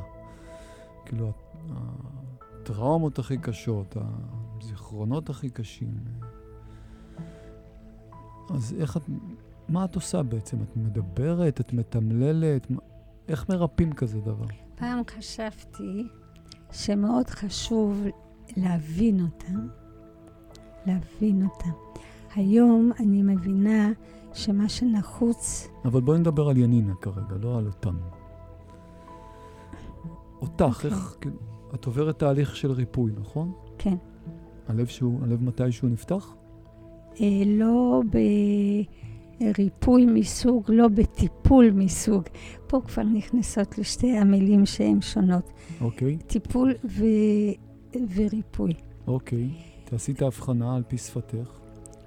טיפול זה להשתמש בכל הידע שיש לי מהברנז'ה הטיפולית, כולל דברים לא רלוונטיים בכלל לטראומה, וזה לדעתי לא מרפא. וריפוי זה להיות עם הבן אדם בנוכחות מלאה, עם לב פתוח, עם חמלה ועם אהבה. זה ריפוי. ואז הבן אדם... סליחה, כמאזין, בכל טיפול אז מחייב שיהיה ריפוי, זאת אומרת, אחרת אין שם טיפול. ריפוי? אני מאוד יותר אוהבת את המילה ריפוי בשביל פוסט-טראומטיים. אוקיי. מאשר טיפול. אז בואי תדברי על עצמך, אם את, כאילו, איך את מרפאת את עצמך? איך את מוצאת מישהו שיקשיב לך, שייתן לך אהבה? הרבה פעמים החלפתי. זאת אומרת, התחלתי עם מישהו והוא התברר שהוא... אני לא רוצה לדבר על סוגים של טיפול כי זה לא פייר. אני כבר מדברת על מקצועות ועל גישות. בכל זאת כן. קודם כל שלב א' של שחרור מכל המטענים הקשים, מכל הסבל, מכל מה שהיה, זה רק באמצעות באמת נוכחות בחמלה ובאהבה, רק. ומתאים לזה שיטות גופניות, אבל אני שוב לא רוצה לעשות פרופגנדה לאף אחת מהשיטות. וכשעשיתי המון מזה, וזה לא עזר. המון זה שנים. אני 2000 שנה בטיפול. אז זה מה ששאלתי, כאילו, האם באמת את מצליחה להגיע לשורש ולנקות את זה? זאת אומרת, להתנהל בחיים לא מתוך כל הרושם הזה, או שזה תמיד נשאר רושם שמשפיע? מ-1 עד 10. מ-1 עד 10? מ-1 עד 10, ש10 זה המצב הכי קשה, ו1 זה... הכי קל? אני הייתי אומרת שאני היום ב1. זאת אומרת, תמיד יש לי ההפתעות שצצות פתאום שקורה משהו, והופ, איזה פלשבק או איזה... אבל אני לא נופלת לתוך זה כבר. אוקיי. זה לא מנהל אותי. לעומת שכל החיים שלי זה לא היו חיים, זאת הייתה הישרדות. אני עדיין, אבל כאילו, בשבילי ובשביל המאזין צריך להבין, כאילו, מתי את מבינה שאמא הצילה אותך, ואז יש בה רק חמלה ולא כעס, ואז בעצם הפחד מהנטישה מתרפא. מתי את מבינה שאבא נלחם עלייך, וגם שם לא היה נטישה, או שעדיין יש את הפחד מהנטישה הזה? לא חושבת. זה אחרי שבאמת אני מרשה לעצמי לגעת בנוכחות החומלת והאוהבת, בדברים הקשים, כמו פחד מנטישה ותחייה של אמא, והכל מה שאז הרגשתי והאמנתי בזה, כי זה כמו משקולות כבדים, כמו איזה קיטבק מאוד כבד ומאוד מלא, שהוא פשוט לא נותן לפרוס כנפיים, לא נותן. מושך כל הזמן למטה, אחרי שמוציאים מהתיק הזה אחד ועוד אחד ועוד אחד, ונעשה שם בפנים יותר אור, יותר קל. באיזשהו שלב מגיע גם האפשרות כבר, מתישהו באמצע, לחפש אחרי משמעות של הסבל. שזה לא סתם היה סבל, אוי אוי אוי, מה קרה לי ולמה דווקא לי. אז בואי נשאל אותך שאלה, עוד שאלה אחת, ואחרי זה אני אשמח לשמוע איזה אורות או משמעות הוצאת מהסבל. את בחרת מטפלים שעברו שואה?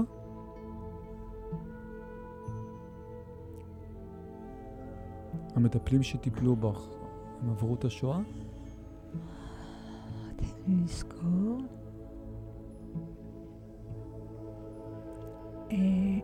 חלק כן, חלק לא. כי אני ככה משתמש במה שאמרת בתוכנית הקודמת. אתה צודק, לא חשבתי על זה.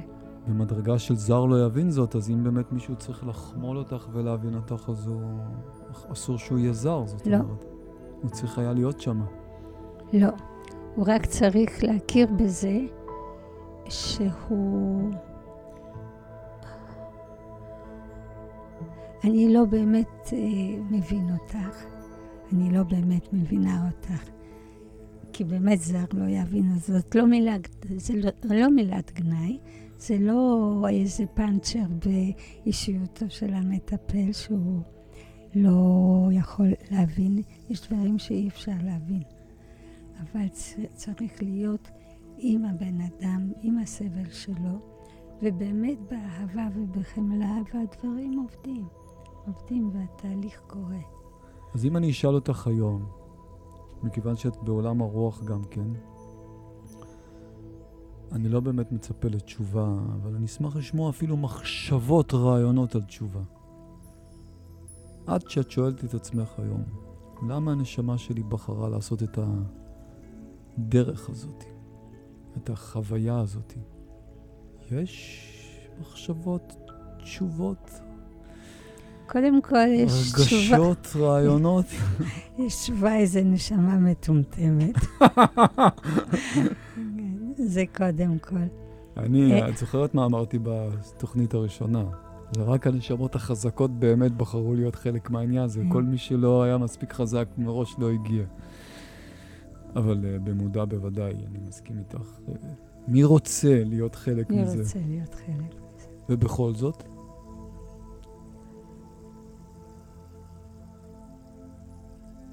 בכל זאת אני לא יודעת.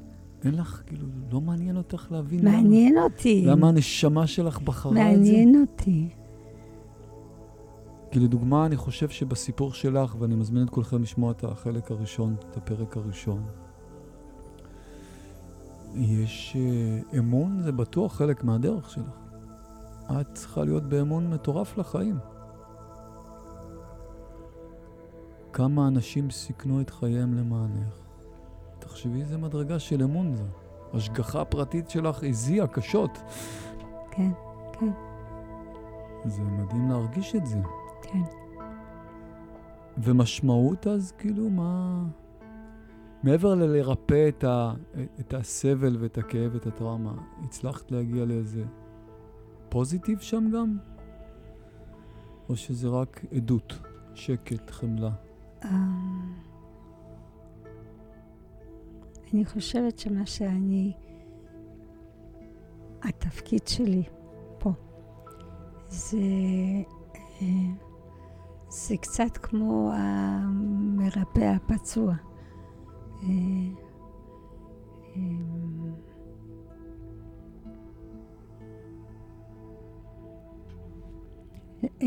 אולי לעזור, להביא לעולם באופן אישי. זאת אומרת, לא להציל את העולם, אבל כן לתרום את חלקי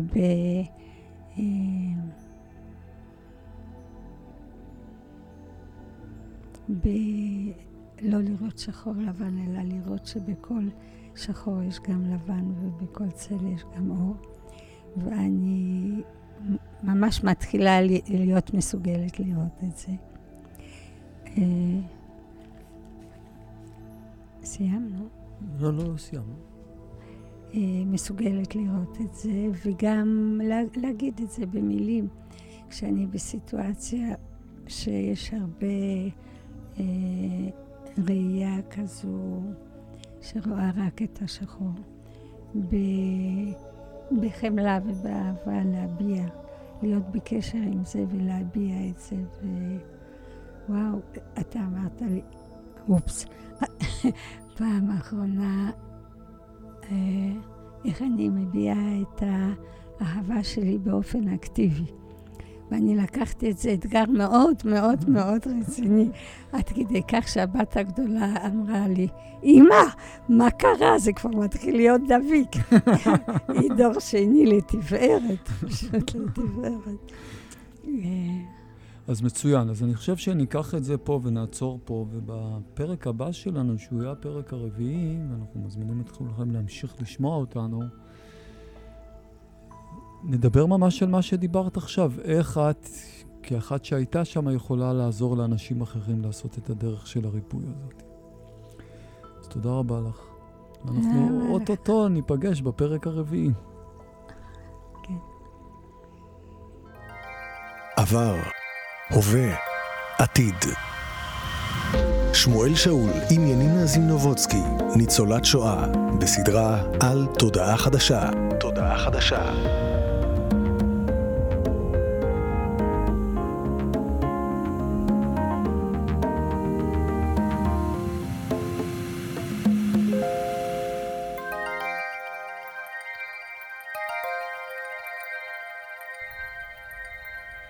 אז שלום לכם, אנחנו פה בתכנית עם ינינה, בסדרה שמדברת על סיפור חייה,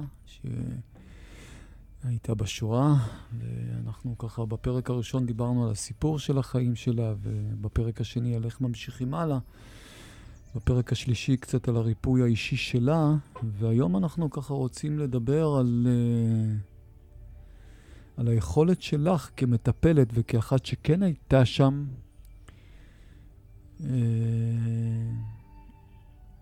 איך עוזרים לאנשים אחרים שהיו שם? כי את יודעת, יצא לי תקופה מסוימת להיות מדריך בחברה הגיאוגרפית, הייתי אז צעיר ונמרץ בין 26, 27, 28 בגילאים האלה, והקהל היה קהל יחסית בוגר, מבוגר, שזה אומר שהיו שם המון, כמו שאנחנו הגדרנו אותו בהומור, בוגרי שואה. ויצא לי לשמוע מלא סיפורים שם, וראיתי שכל אחד בעצם לוקח את הטראומה הזאת למקום אחר. יש כאלה שצריכים לדבר על זה באובססיביות, יש כאלה שלא מוכנים לגעת בזה בכלל ולשמוע מזה, וכל אחד לוקח את זה לאיזה מקום אחר. ואני אשמח לשמוע איך איך מהניסיון שלך את מרגישה שאפשר לעזור לדור הזה, כמובן היום למי שנשאר, אבל איך היה אפשר? אז מה את אומרת לנו? כאילו, בא אלייך היום אדם שהיה בשואה, איך את ניגשת לעניין?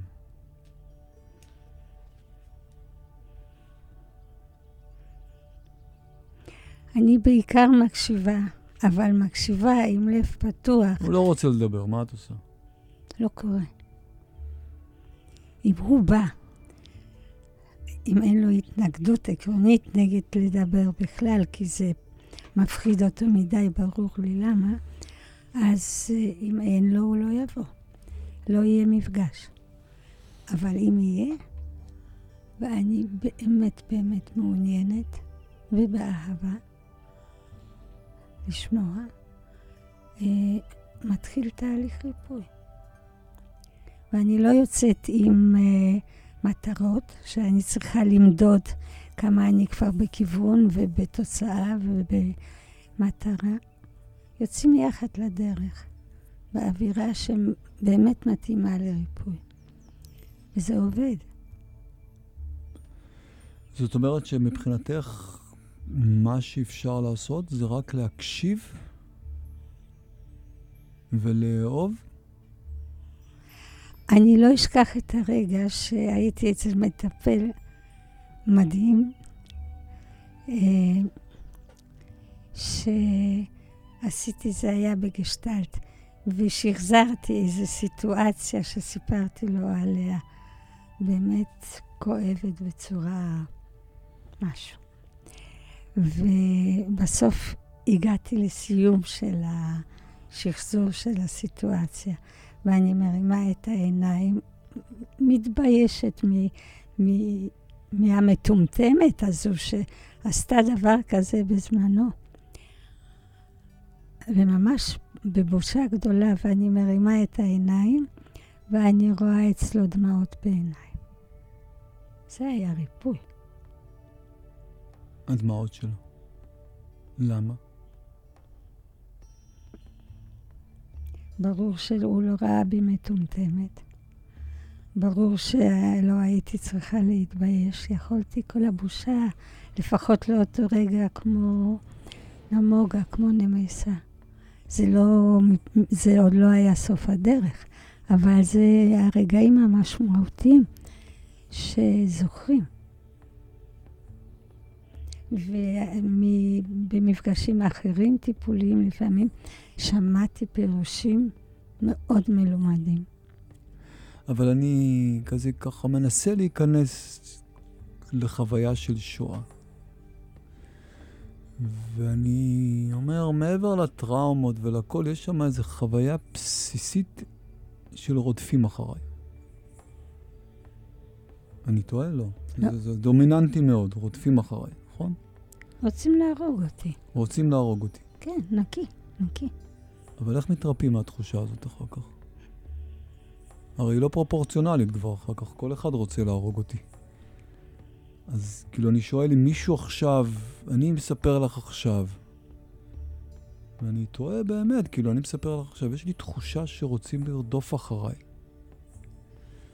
זה שאת מקשיבה לי ואוהבת אותי, זה לא עוזר לי להרגיש שלא רודפים אחריי. או כמו שארז לב-ארי שר באחד השירים שלו, זה שאתה פרנואיד, זה לא אומר שלא רודפים אחריך. נכון. כי אני מרגיש שיש בטיפול כמה דרגות, ושחמלה ואהבה יכולים אולי לפתור בושה, או חוסר הערכה עצמית, או חוסר אהבה עצמית, אבל איך חמלה פותרת רגש נרדפות, שלדעתי היא חוויה מאוד דומיננטית בשואה. לדעתי גם אני חושב שאם אני מסתכל על מדינת ישראל, כקפוצה, פרנואידית לגמרי. פרנואידים לגמרי במקום הזה. בוודאי. אנחנו תרבות שהחוויה הראשונית שלנו זה נרדפות. נכון. אז איך נרפאים מזה? כאילו להגיד שמישהו אוהב אותי, אז עכשיו אני מרגיש שלא רודפים אחריי? אני שואל באמת. זה כאילו משתנה, יש תהליך והפרופורציות משתנות. אוקיי. ובהתחלה במקום שהיה רק האימה, הפחד הזה שרוצים להרוג אותי, בזכות הקשר שקיים ובזכות האהבה שקיימת, נכנס משהו טוב גם, וזה כבר לא האימה שתופסת את כל המקום ואת כל האנרגיה, אלא מתחיל להתערבב. ולאט לאט זה קטן וזה גדל. ולמשל בשבילי היילייט היה שאחרי כל החיים שהקפדתי מאוד, כשנכנסתי לבית קפה, התיישבתי באיזה מקום, לדאוג לזה שאני תמיד, אבל תמיד, אשב עם הפנים לדלת, ואני אסתכל על הדלת, אחרת איך אני אדע מתי גסטאפו נכנס, נכון?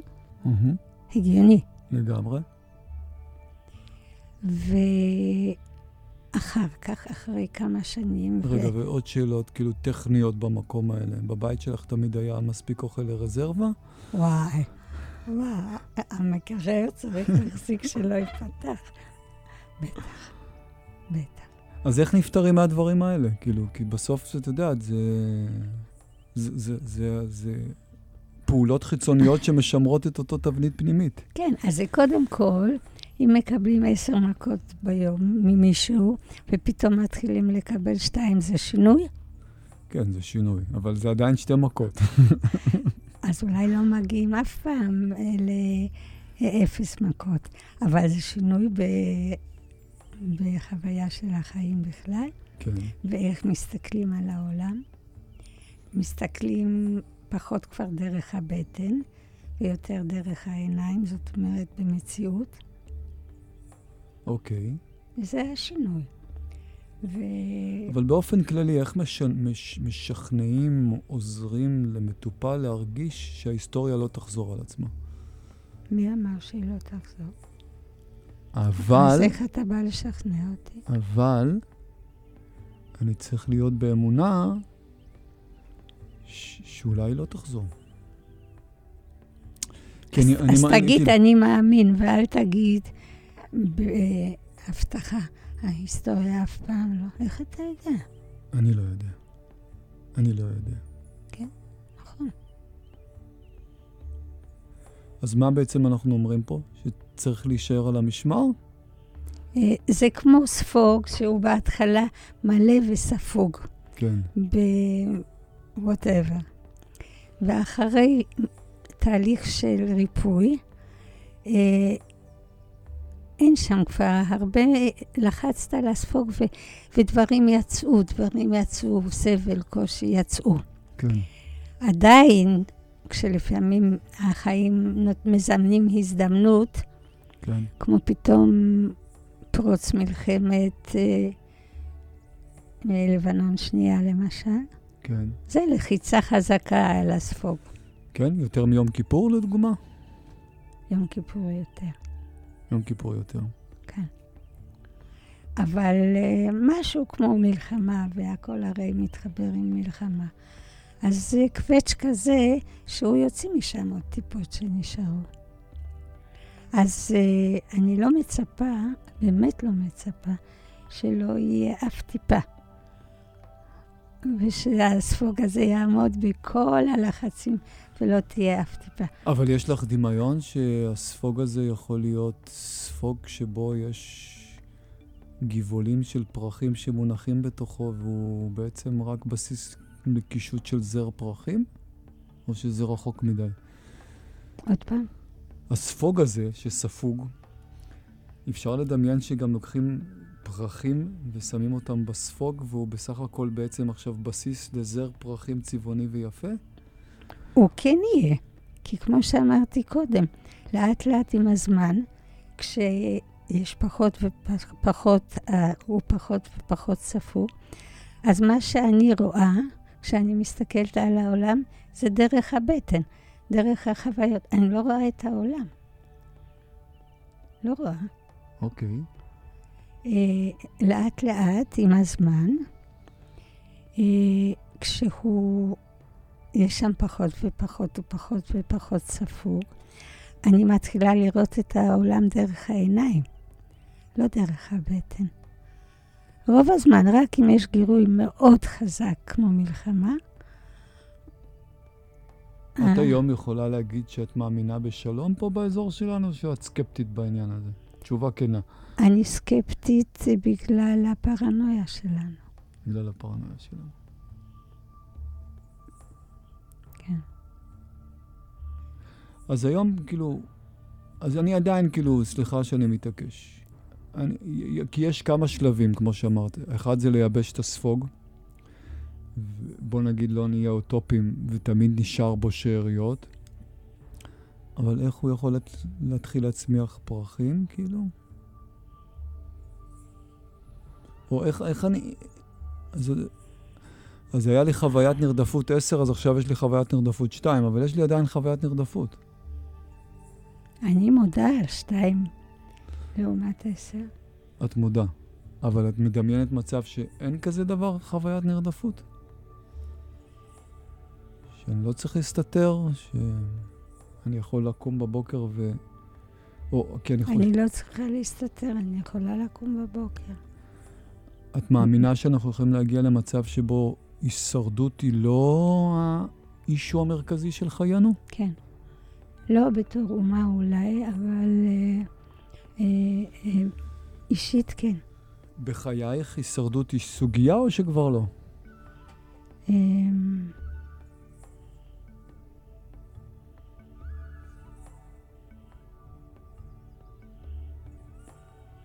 הישרדות פיזית לא. עדיין לפעמים הישרדות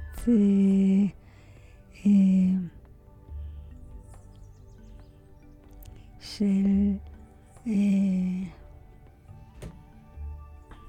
מה יכול להיות הלא פיזי, שבזה אני לא אעמוד, אבל זה לא דברים פיזיים, אלא איך אני היום אבוא הנה ואדבר איתך. או איך אני אכיל כאב? איך אני אכיל כאב. זה יותר פוגש אותי בפחד. בפחד. אני עדיין נבהלת, יש לי יותר מדי פחד. תגידי, אחרי שעוברים קשיים בשואה, הקשיים של לגדל ילדים זה בוטנים וגרעינים, או שזה קשיים אמיתיים? זה קודם כל, אם יש עדיין המון המון המון מטען, אז זה פחד ודאגה מתמדת, גם איפה שאין שום סיכוי שיקרה משהו. כן. כן, ולהגביל אותם, ולא לתת להם לצאת לפה, ולא לתת להם לצאת משם. יש את הצרצר הזה שאומר, לי זה לא יקרה, כאילו, שאני לא ינטוש את הילדים שלי? שאני? אמא שלך בסופו של דבר הצילה אותך, אבל בסופו של דבר היא לא ראתה אותך יותר. נכון. האם כאמא עבר לך את המחשבות האלה אני לילדים שלי אין מצב שאני עוזבת אותם? לא, אני מאוד מודעת לזה שלפעמים לעזוב, לתת ללכת זה להציל. זה אני יודעת כבר. אז הנה, לקחת משהו חיובי משם. כן. את רואה, זה נקרא היפוך. כאילו, אני מחפש את ההיפוך בריפוי. את מבינה? לא רק את הפריקה או את הניקוי של הסכמה הפנימית או של הזיכרון הרע. אני מחפש את ההיפוך שלו למשהו חיובי. הנה, שאמרת פה היפוך כן. חזק. אם אתה לא מחפש קיצורי דרך לשם. לא מחפש קיצורי דרך. אוקיי. וזה אומר? וזה אומר קודם לעבוד קשה על לנקות עוד ועוד ועוד את המטענים הרגשיים של טראומה. עכשיו, כאילו, אני רוצה לעשות מצב היפותטי שמקשיבים לנו עכשיו כל אלה שעדיין היו בשואה ועדיין זוכים לחיות פה על פני האדמה. מה את אומרת להם עכשיו?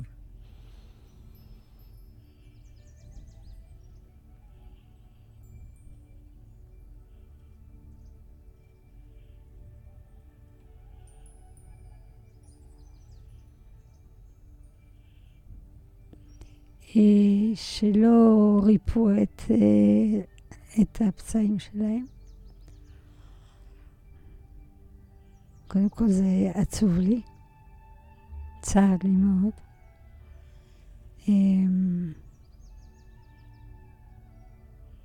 הייתי רוצה שיעשו את זה עדיין כל זמן, כל עוד חיים.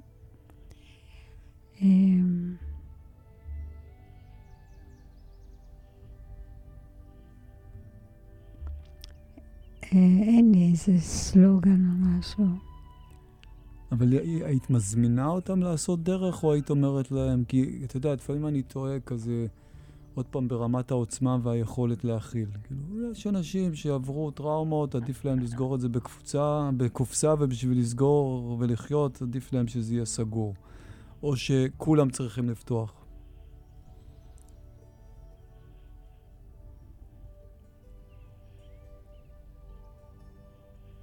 לא כולם יכולים לפתוח, אני חושבת.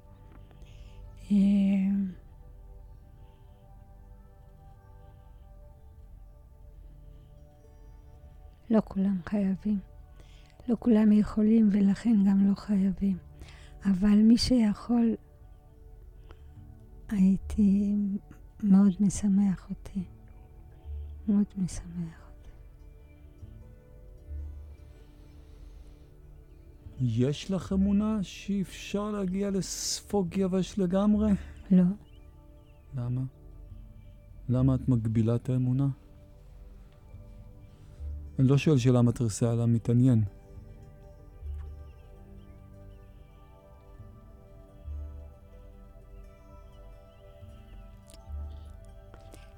לא יודעת, איכשהו זה קשור אצלי גם עם המשמעות.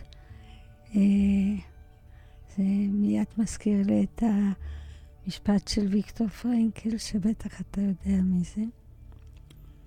שהוא אמר תגידי למאזינים שלא יודעים, שזה שאני יודע זה לא אומר. ויקטור פרנקל הוא פילוסוף. הוא ניצול אושוויץ. כתב אחרי זה מאוד התייחס לנושא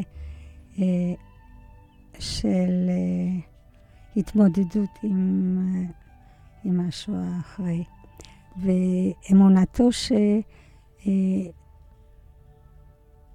שדרך מציאת משמעות, חיפוש ומציאת משמעות, אפשר להירפא. כי הוא מאמין דיספר זה ייאוש. ייאוש קיים במקום שיש סבל שאין לו משמעות. איזה משמעות את מצאת? אני זוכרת שהיה כנס עולמי של hidden children, זאת אומרת ילדים שניצלו כמוני בירושלים, ובאו מכל העולם. הצ'ילדרן שכבר היו בגילי, שזה היה לפני 20 שנה אולי, וילדים שלהם, ואפילו נכדים היו שם. וגם אני הייתי שם, הלכתי. וכל הזמן הייתה לי השאלה, כאילו לשם מה ניצלנו, כי זה לא טריוויאלי, זה 2% מילדים יהודיים שניצלו. תאר לך, 2%. אז זה משהו משמעותי מיוחד, וניסיתי להבין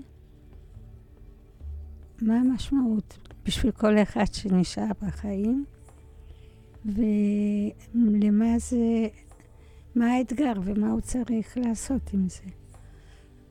אז מצאתי כל פעם משהו. הראשון היה כדי לשמוח. זה לשמוח. אוקיי. כן.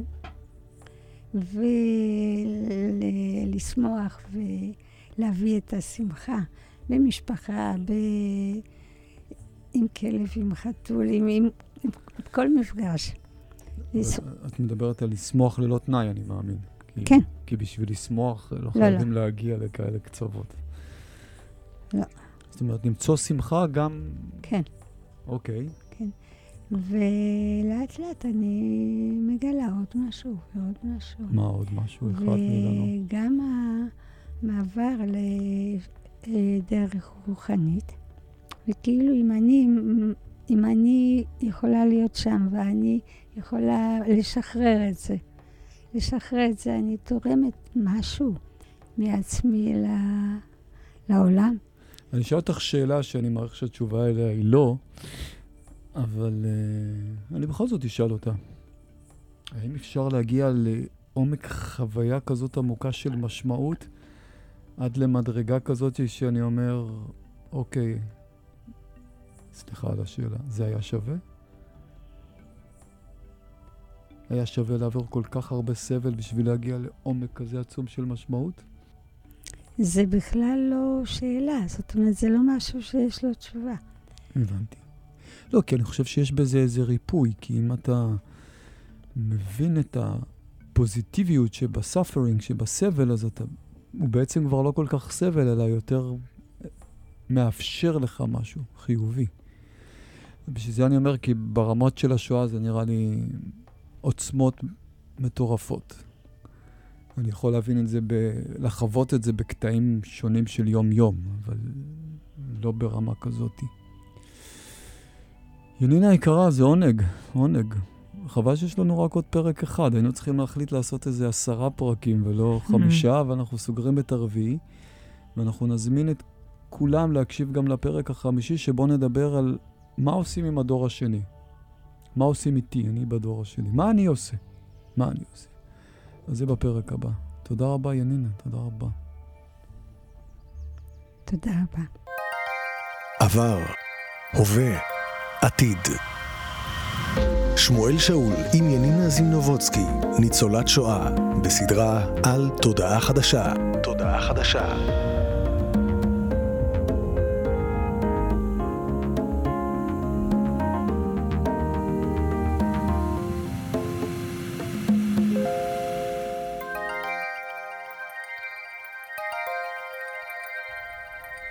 אז אנחנו בפרק החמישי והאחרון לעת עתה. בואו נגיד, אם תגיבו ותיתנו לנו הרבה פידבקים חיוביים, אנחנו נזמין את ינינה לעוד, שבו אנחנו מדברים עם ינינה, שהיא עברה... עוד פעם, השם משפחה, אני לא... לא כדאי. לא כדאי. לא, והשם שהיה לך בשואה גם לא תפסתי אותו עד הסוף. נבל. זה בגרמנית ערפל. ערפל? למה לתת לערפל? ערפל. במשמעות של ערפל? כן, בגרמנית. וואו. אז אנחנו בתוכנית החמישית עם ינינה, ובתוכנית הראשונה דיברנו על סיפור חייה, בתוכנית השנייה דיברנו על מה היה אחרי השואה, ובתוכנית השלישית דיברנו קצת על איך אפשר לעבור ריפוי, ובתוכנית הרביעית איך אפשר להביא לאחרים ריפוי. ועכשיו אנחנו בתוכנית החמישית, שבה אנחנו קצת קוראים אולי לדור שהוא יותר מהמאזינים שלנו היום, שהוא דור שני. זאת אומרת, אז אולי אני אגיד איזה כמה מילים. זאת אומרת, אני דור שני לשואה. לא רק שאני דור שני לשואה, זכיתי, אני לא יודע אם זה זכות, להיקרא על שם סבי, שהוא ברשימות אוישוויץ. אני כאבא בחיים לא הייתי נותן לבן שלי כזה דבר, אבל זה מה שהנשמה שלי בחרה, ואני מכבד את זה לגמרי. וברור לי, ואני לא יודע עד כמה שהרושם של השואה הוא חלק אינטגרלי מחיי. או הייתה לי חוויה ביום השואה האחרון דווקא, לאורך שנים הרגשתי שאני סוחב כאב של ילד שאבא שלו עזב אותו. וביום השואה האחרון הייתי באוטוסטרדה, עצרתי לדקה הזאת, כאילו, ופתאום הבנתי שאני נושא את הכאב של אבא שלי. זה בכלל לא כאב שלי, זה לא הסיפור שלי. אני נושא בתוכי כאב שהוא לא הסיפור שלי, הוא סיפור של מישהו אחר, של אבות אבותיי. אבל שהוא עדיין בתוכי. ופתאום הבנתי על החשיבות העצומה של הדור שלי, שאנחנו דור שני של... מה אנחנו עשינו את זה שאנחנו, כמו שאת מגדירה, במדרגה של זרים שלא יבינו זאת? מה אנחנו עושים עם השאריות האלה של נרדפות, של כאב, של אובדן, של נטישה, של פטריוטיזם לא פרופורציונלי, של פרנואידיות. אנחנו עדיין בתהליך, אני לא פסיכולוג, אבל אם הייתי פסיכולוג, הייתי אומר, התרבות הזאת היא עדיין במדרגת הפוסט-טראומה, היא עוד לא יצאה ממנה. כן. אז מה את יכולה להציע לי כדור שני? שאני זר לא יבין זאת, אני לא יכול להבין מה עבר אבא שלי, ועדיין אני מרגיש שאני נושא כאב שהוא לא שלי. מה? כאילו, איך אני מתייחס לזה? כי קודם בתוכנית הקודמת אמרת, כל מה שצריך לעשות זה להקשיב להם באהבה. אין לי מה לספר. אין לי מה לספר. לא דיברו איתי, לא סיפרו לי, לא ידעתי, זה לא דובר, מתחת לשולחן. אין לי מה לדבר. ורבים כמוני, נגיד. איך הדור השני צריך לגשת לעניין הזה, לדעתך? אני לקחתי את זה להיבט אחר. וזה תופעה של... שוב, אני אומרת מראש, שאני לא מכלילה, וחלילה לא אומרת שכל אחד. פשוט רק בשביל לשים לב. כי אני ראיתי במשפחה שלי דברים שהיו משמעותיים. והדברים ששמתי לב זה איך עבר הבושה. בעצם אני חושבת פעם ראשונה שהתביישתי להיות יהודייה, זה היה פה. עקב הקבלת פנים שהייתה כמו שהיה איתה. לא, אני מאמינה, לא מבחירה ובצורה לא מודעת, אבל היה. ואני הזדהיתי לגמרי עם היחס ועם השיפוט. והתחלתי להתבייש בזה שאני ניצולת שואה בכלל. להתבייש? להתבייש. למה כאילו להגיע למצב של להתבייש? כאילו, אני לא מספיק טובה? כאילו, מה? שאנשים, הציבור פה בארץ, לא שמח לבואנו. נגיד ככה. כי היו להם מספיק קשיים להילחם על הארץ ולייסד אותה ולהחזיק את עצמם וכו' וכו'. אז שמחה לא הייתה, וכן היה התנשאות והיה בוז, וזה יצא לי מאוד ברור שזה היה מה שקראת לא סימבולי אלא זיכרון, החלום הזה. שזה תקשיבו בתוכנית הקודמת. נכון. הבושה. וזה נכנס, השפיע על הדור השני. אז קודם כל שמתי לב לזה בעבודה טיפולית, אצל ילדים דור שני, שזה היה כמעט בכל מקרה. בושה. שהם התביישו בהורים שלהם, כן. שהם התביישו. מפני שהם היו חלק, הם נולדו כבר פה. הם היו חלק מהקולקטיב פה. אם אתה רוצה להיות חלק ורוצה להיות כמו כולם, אתה צריך להזדהות עם הדעה הקולקטיבית של כולם. ואז אתה צריך... קושי לא יכול לעשות את זה. לעשות שהוא לא קושי. אבל איש לבן יכול להציג דעות מסוימות שמוכיחות כל הזמן, אני לא כמוהם, אני לא כמוהם, אני לא כמוהם. וההרגשה הייתה הזדהות עם ההתנשאות, עם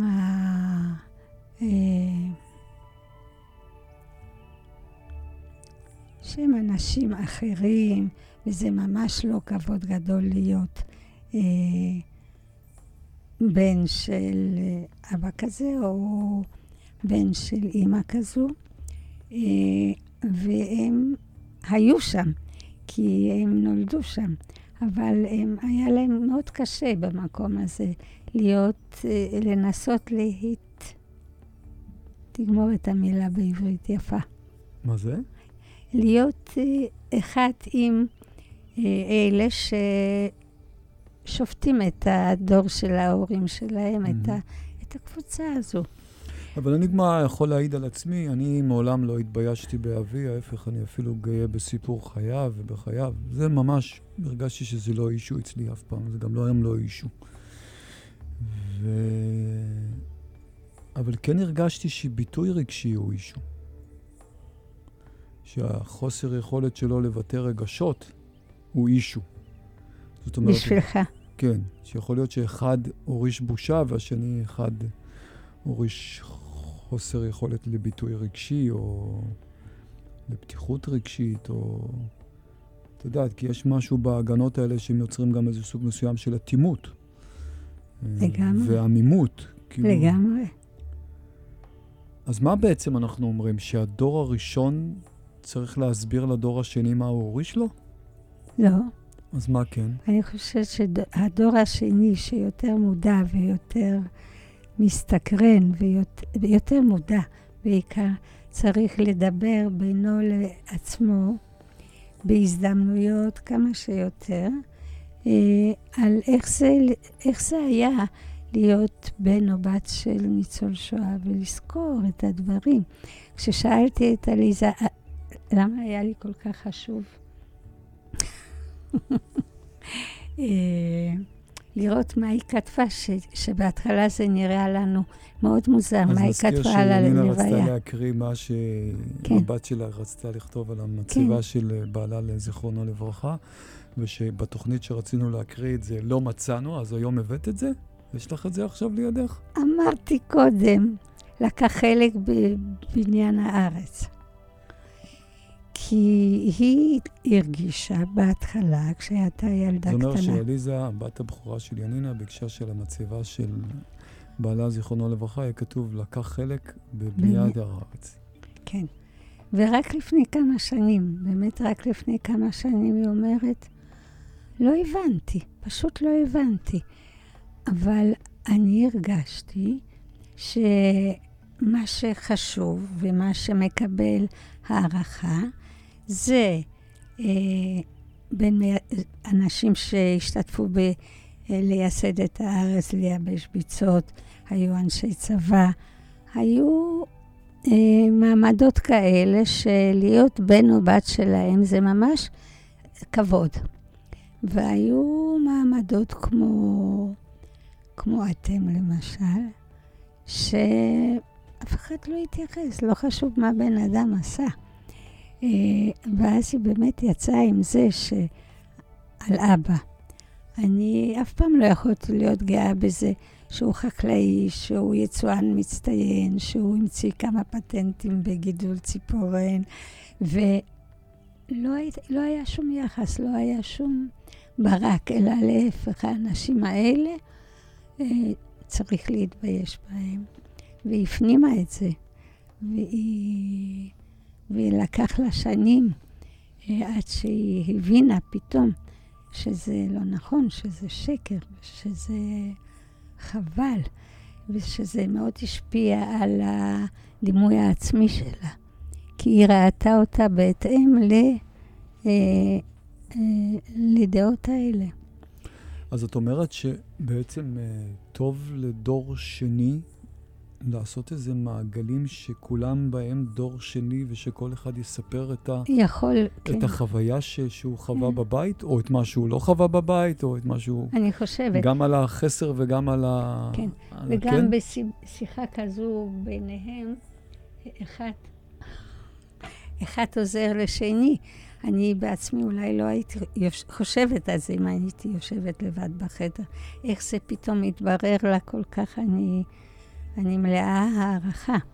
אבל שומעים אחד, ואז חושבים, רגע, בעצם גם אצלי היה משהו, או אצלי זה לא היה ככה, אבל זה היה קצת אחרת, אבל היה מזה. אז אני אשאל אותך שאלה שגם דיברנו עליה בתוכניות אחרות, שאולי היא לדעתי הכי חשובה בעולם, כאילו, זה תיקון באהבה.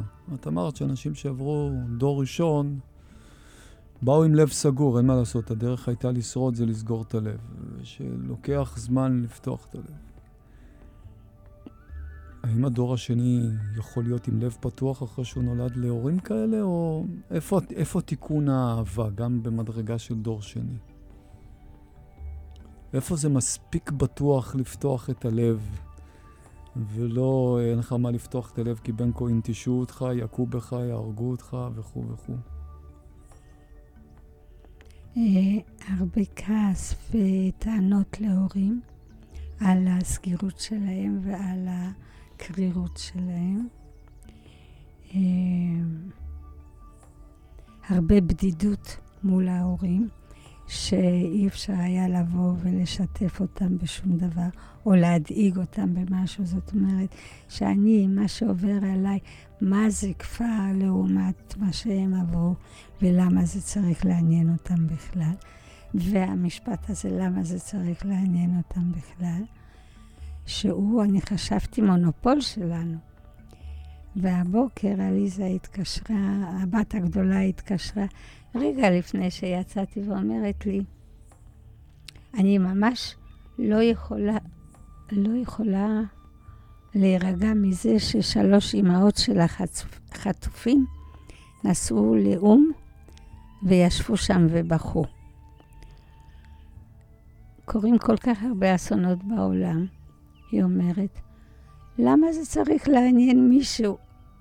כאילו יצא מהפה שלי דרך הגרון שלה. למה זה צריך לעניין מישהו, הכאב שלנו? אז אני שואל באמת על הכאב של הדור שני, כי אחד הבדיחות, אני מספר את זה לדור ראשון, אחד הבדיחות שלנו כדור שני, ויש לי חברים שגם ההורים שלהם היו בשואה, אחד הבדיחות שלנו זה כל קושי שאנחנו עוברים, הבדיחות היא, לא נורא, בשואה היה יותר קשה. כאילו, ככה אנחנו פותרים את עצמנו, אין לנו לגיטימציה בכלל להביע קושי, כי מה הקושי שלנו לעומת הקושי שחוו ההורים שלנו? יש בזה משהו שהוא מאוד מגביל. מאוד. כי זה בדיחותה, אבל יש בזה איזה אמת, כי גם בארץ אומרים לך, זה בדידות מאוד קשה גדולה. לך, זה קושי זה, כאילו, תראה איזה קושי יש בעולם. נכון, נכון, נכון. זאת השפעה של דור ראשון על הדור השני. בלי שאומרים, אני לא אמרתי אף פעם בבית, מה זה לעומת מה שאני עברתי, אף פעם. אני גם לא סיפרתי כלום על השואה, לא הייתי מאלה, כמו שאמרת, היו כאלה שסיפרו הרבה, היו כאלה שלא דיברו בכלל. אני מאלה שלא דיברו בכלל, וזה גם לא טוב. אני שואל אותך לסיום, כי אנחנו הולכים לסגור את הסדרה שלנו, לפחות כרגע, נראה לי שאנחנו נרצה אולי לעשות המשך. האם את בעד טיולי כיתה י"א י"ב לפולין? אני לא יודעת.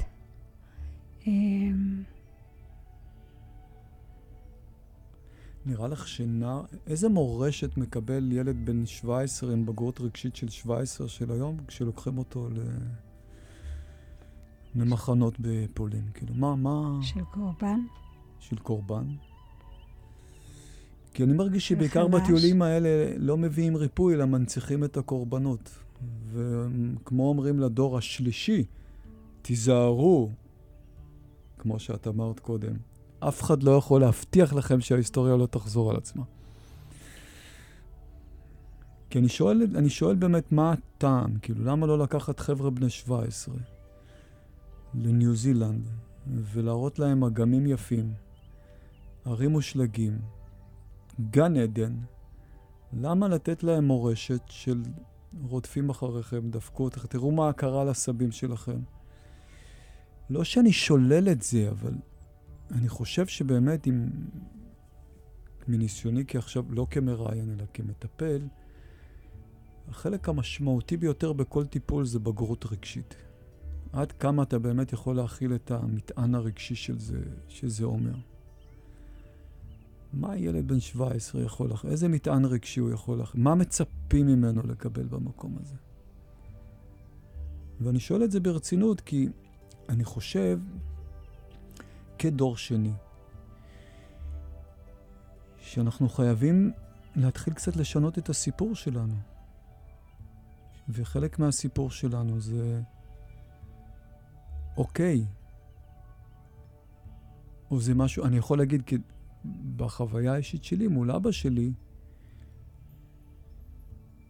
שאלתי אותו, אתה יכול להבין שאני קם בבוקר ואני לא עסוק בהישרדות? אבא. זה זר לא יבין זאת, הוא לא יכול להבין את זה. לא. הוא לא יכול להבין שאני כדור שני יכול לקום בבוקר ולא לחשוב שכל העולם רודף אחריי, ולא לשאת את התפילה הנוראית הזאת שבכל דור ודור יקום עלינו מישהו לכלותנו. איזה מין תפילה הזאת? זה בוא. כי אני חושב שהטיולים האלה לפולין, אז מה הם מנציחים? כאילו, הם מנציחים זיכרון שיש בו ריפוי, או זיכרון שיש בו תעמוד על המשמר? ואני אגיד גם עוד פעם משהו, כאילו, בעוד את חושבת, יודעת, כמו שאמרה הבת שלך, לכולם ברור שהיהודים עברו שואה וזה אישו עולמי. הצוענים עברו שואה לא פחות גדולה מהיהודים, וזה לא אישו עולמי. אף פעם לא עשו מזה אישו עולמי. הכחידו כמעט את כולם, דרך אגב. אז אני לא בא לתת תשובות, אבל אני מעלה שאלות שהן מאוד משמעותיות. כאילו, אני שואל, אם אני כאבא רוצה שהילד שלי, הבן שלי, הציעו לו בבית ספר לנסוע לפולין, אני הסכמתי לשלם לו את זה כמובן, אבל הוא בחר שלא, ואם הוא היה שואל אותי אם לנסוע או לא, הייתי אומר לו לא.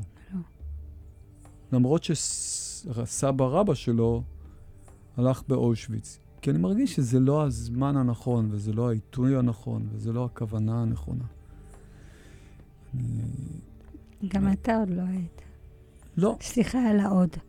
אני לא יודע אם זה מעניין אותי כל כך. כאילו, יכול להיות שאני עכשיו מדחיק, ויכול להיות שאני עכשיו כאילו לא בשל, אבל מעניין אותי לבוא לאושוויץ רק אם יש לי אהבה בלב שם, או אם אני יכול להביא חמלה למקום הזה. זה מעניין אותי, כן. אני לא מרגיש שעכשיו אם אני אבקר באושוויץ זה יחדד לי את חוויית השואה. ספקתי אותה מכל הכיוונים. אני גם פריק של שואה. כאילו, כל הספרים והסרטים שקמו היו תיעודיים, דרמטיים, ראיתי את כולם. יש לי ידידה יקרה, אילניה, שבמשך אומר, בבקשה, רק לא עוד סרט שואה. זאת אומרת, אני לא מרגיש שאני צריך להיות שם בשביל לחוות את זה יותר לעומק. זה עמוק בתוך ליבי, בתוך גופי.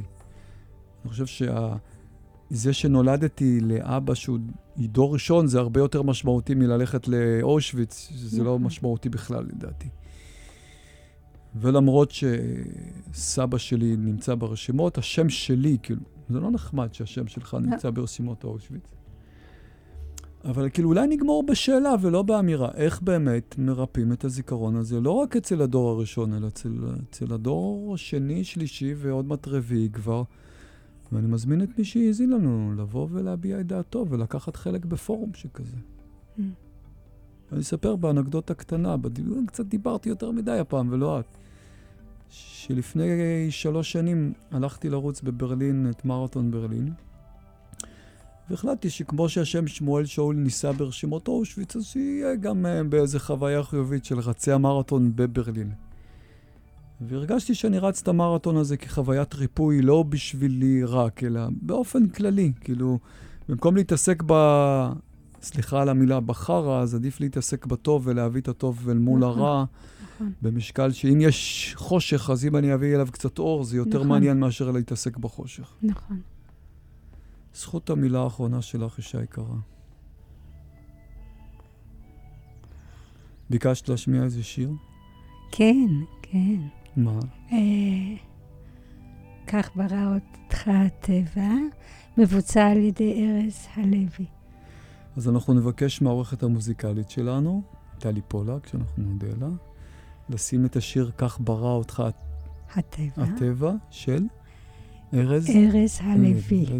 אז הנה המוזיקה.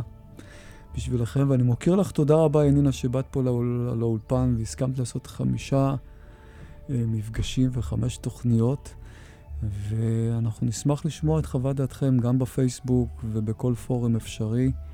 הכוונה של התוכנית הזאת זה הייתה להביא אור, ובמיוחד את האור של ינינה, ומי ייתן ומה שעשינו הביא אור לכלל.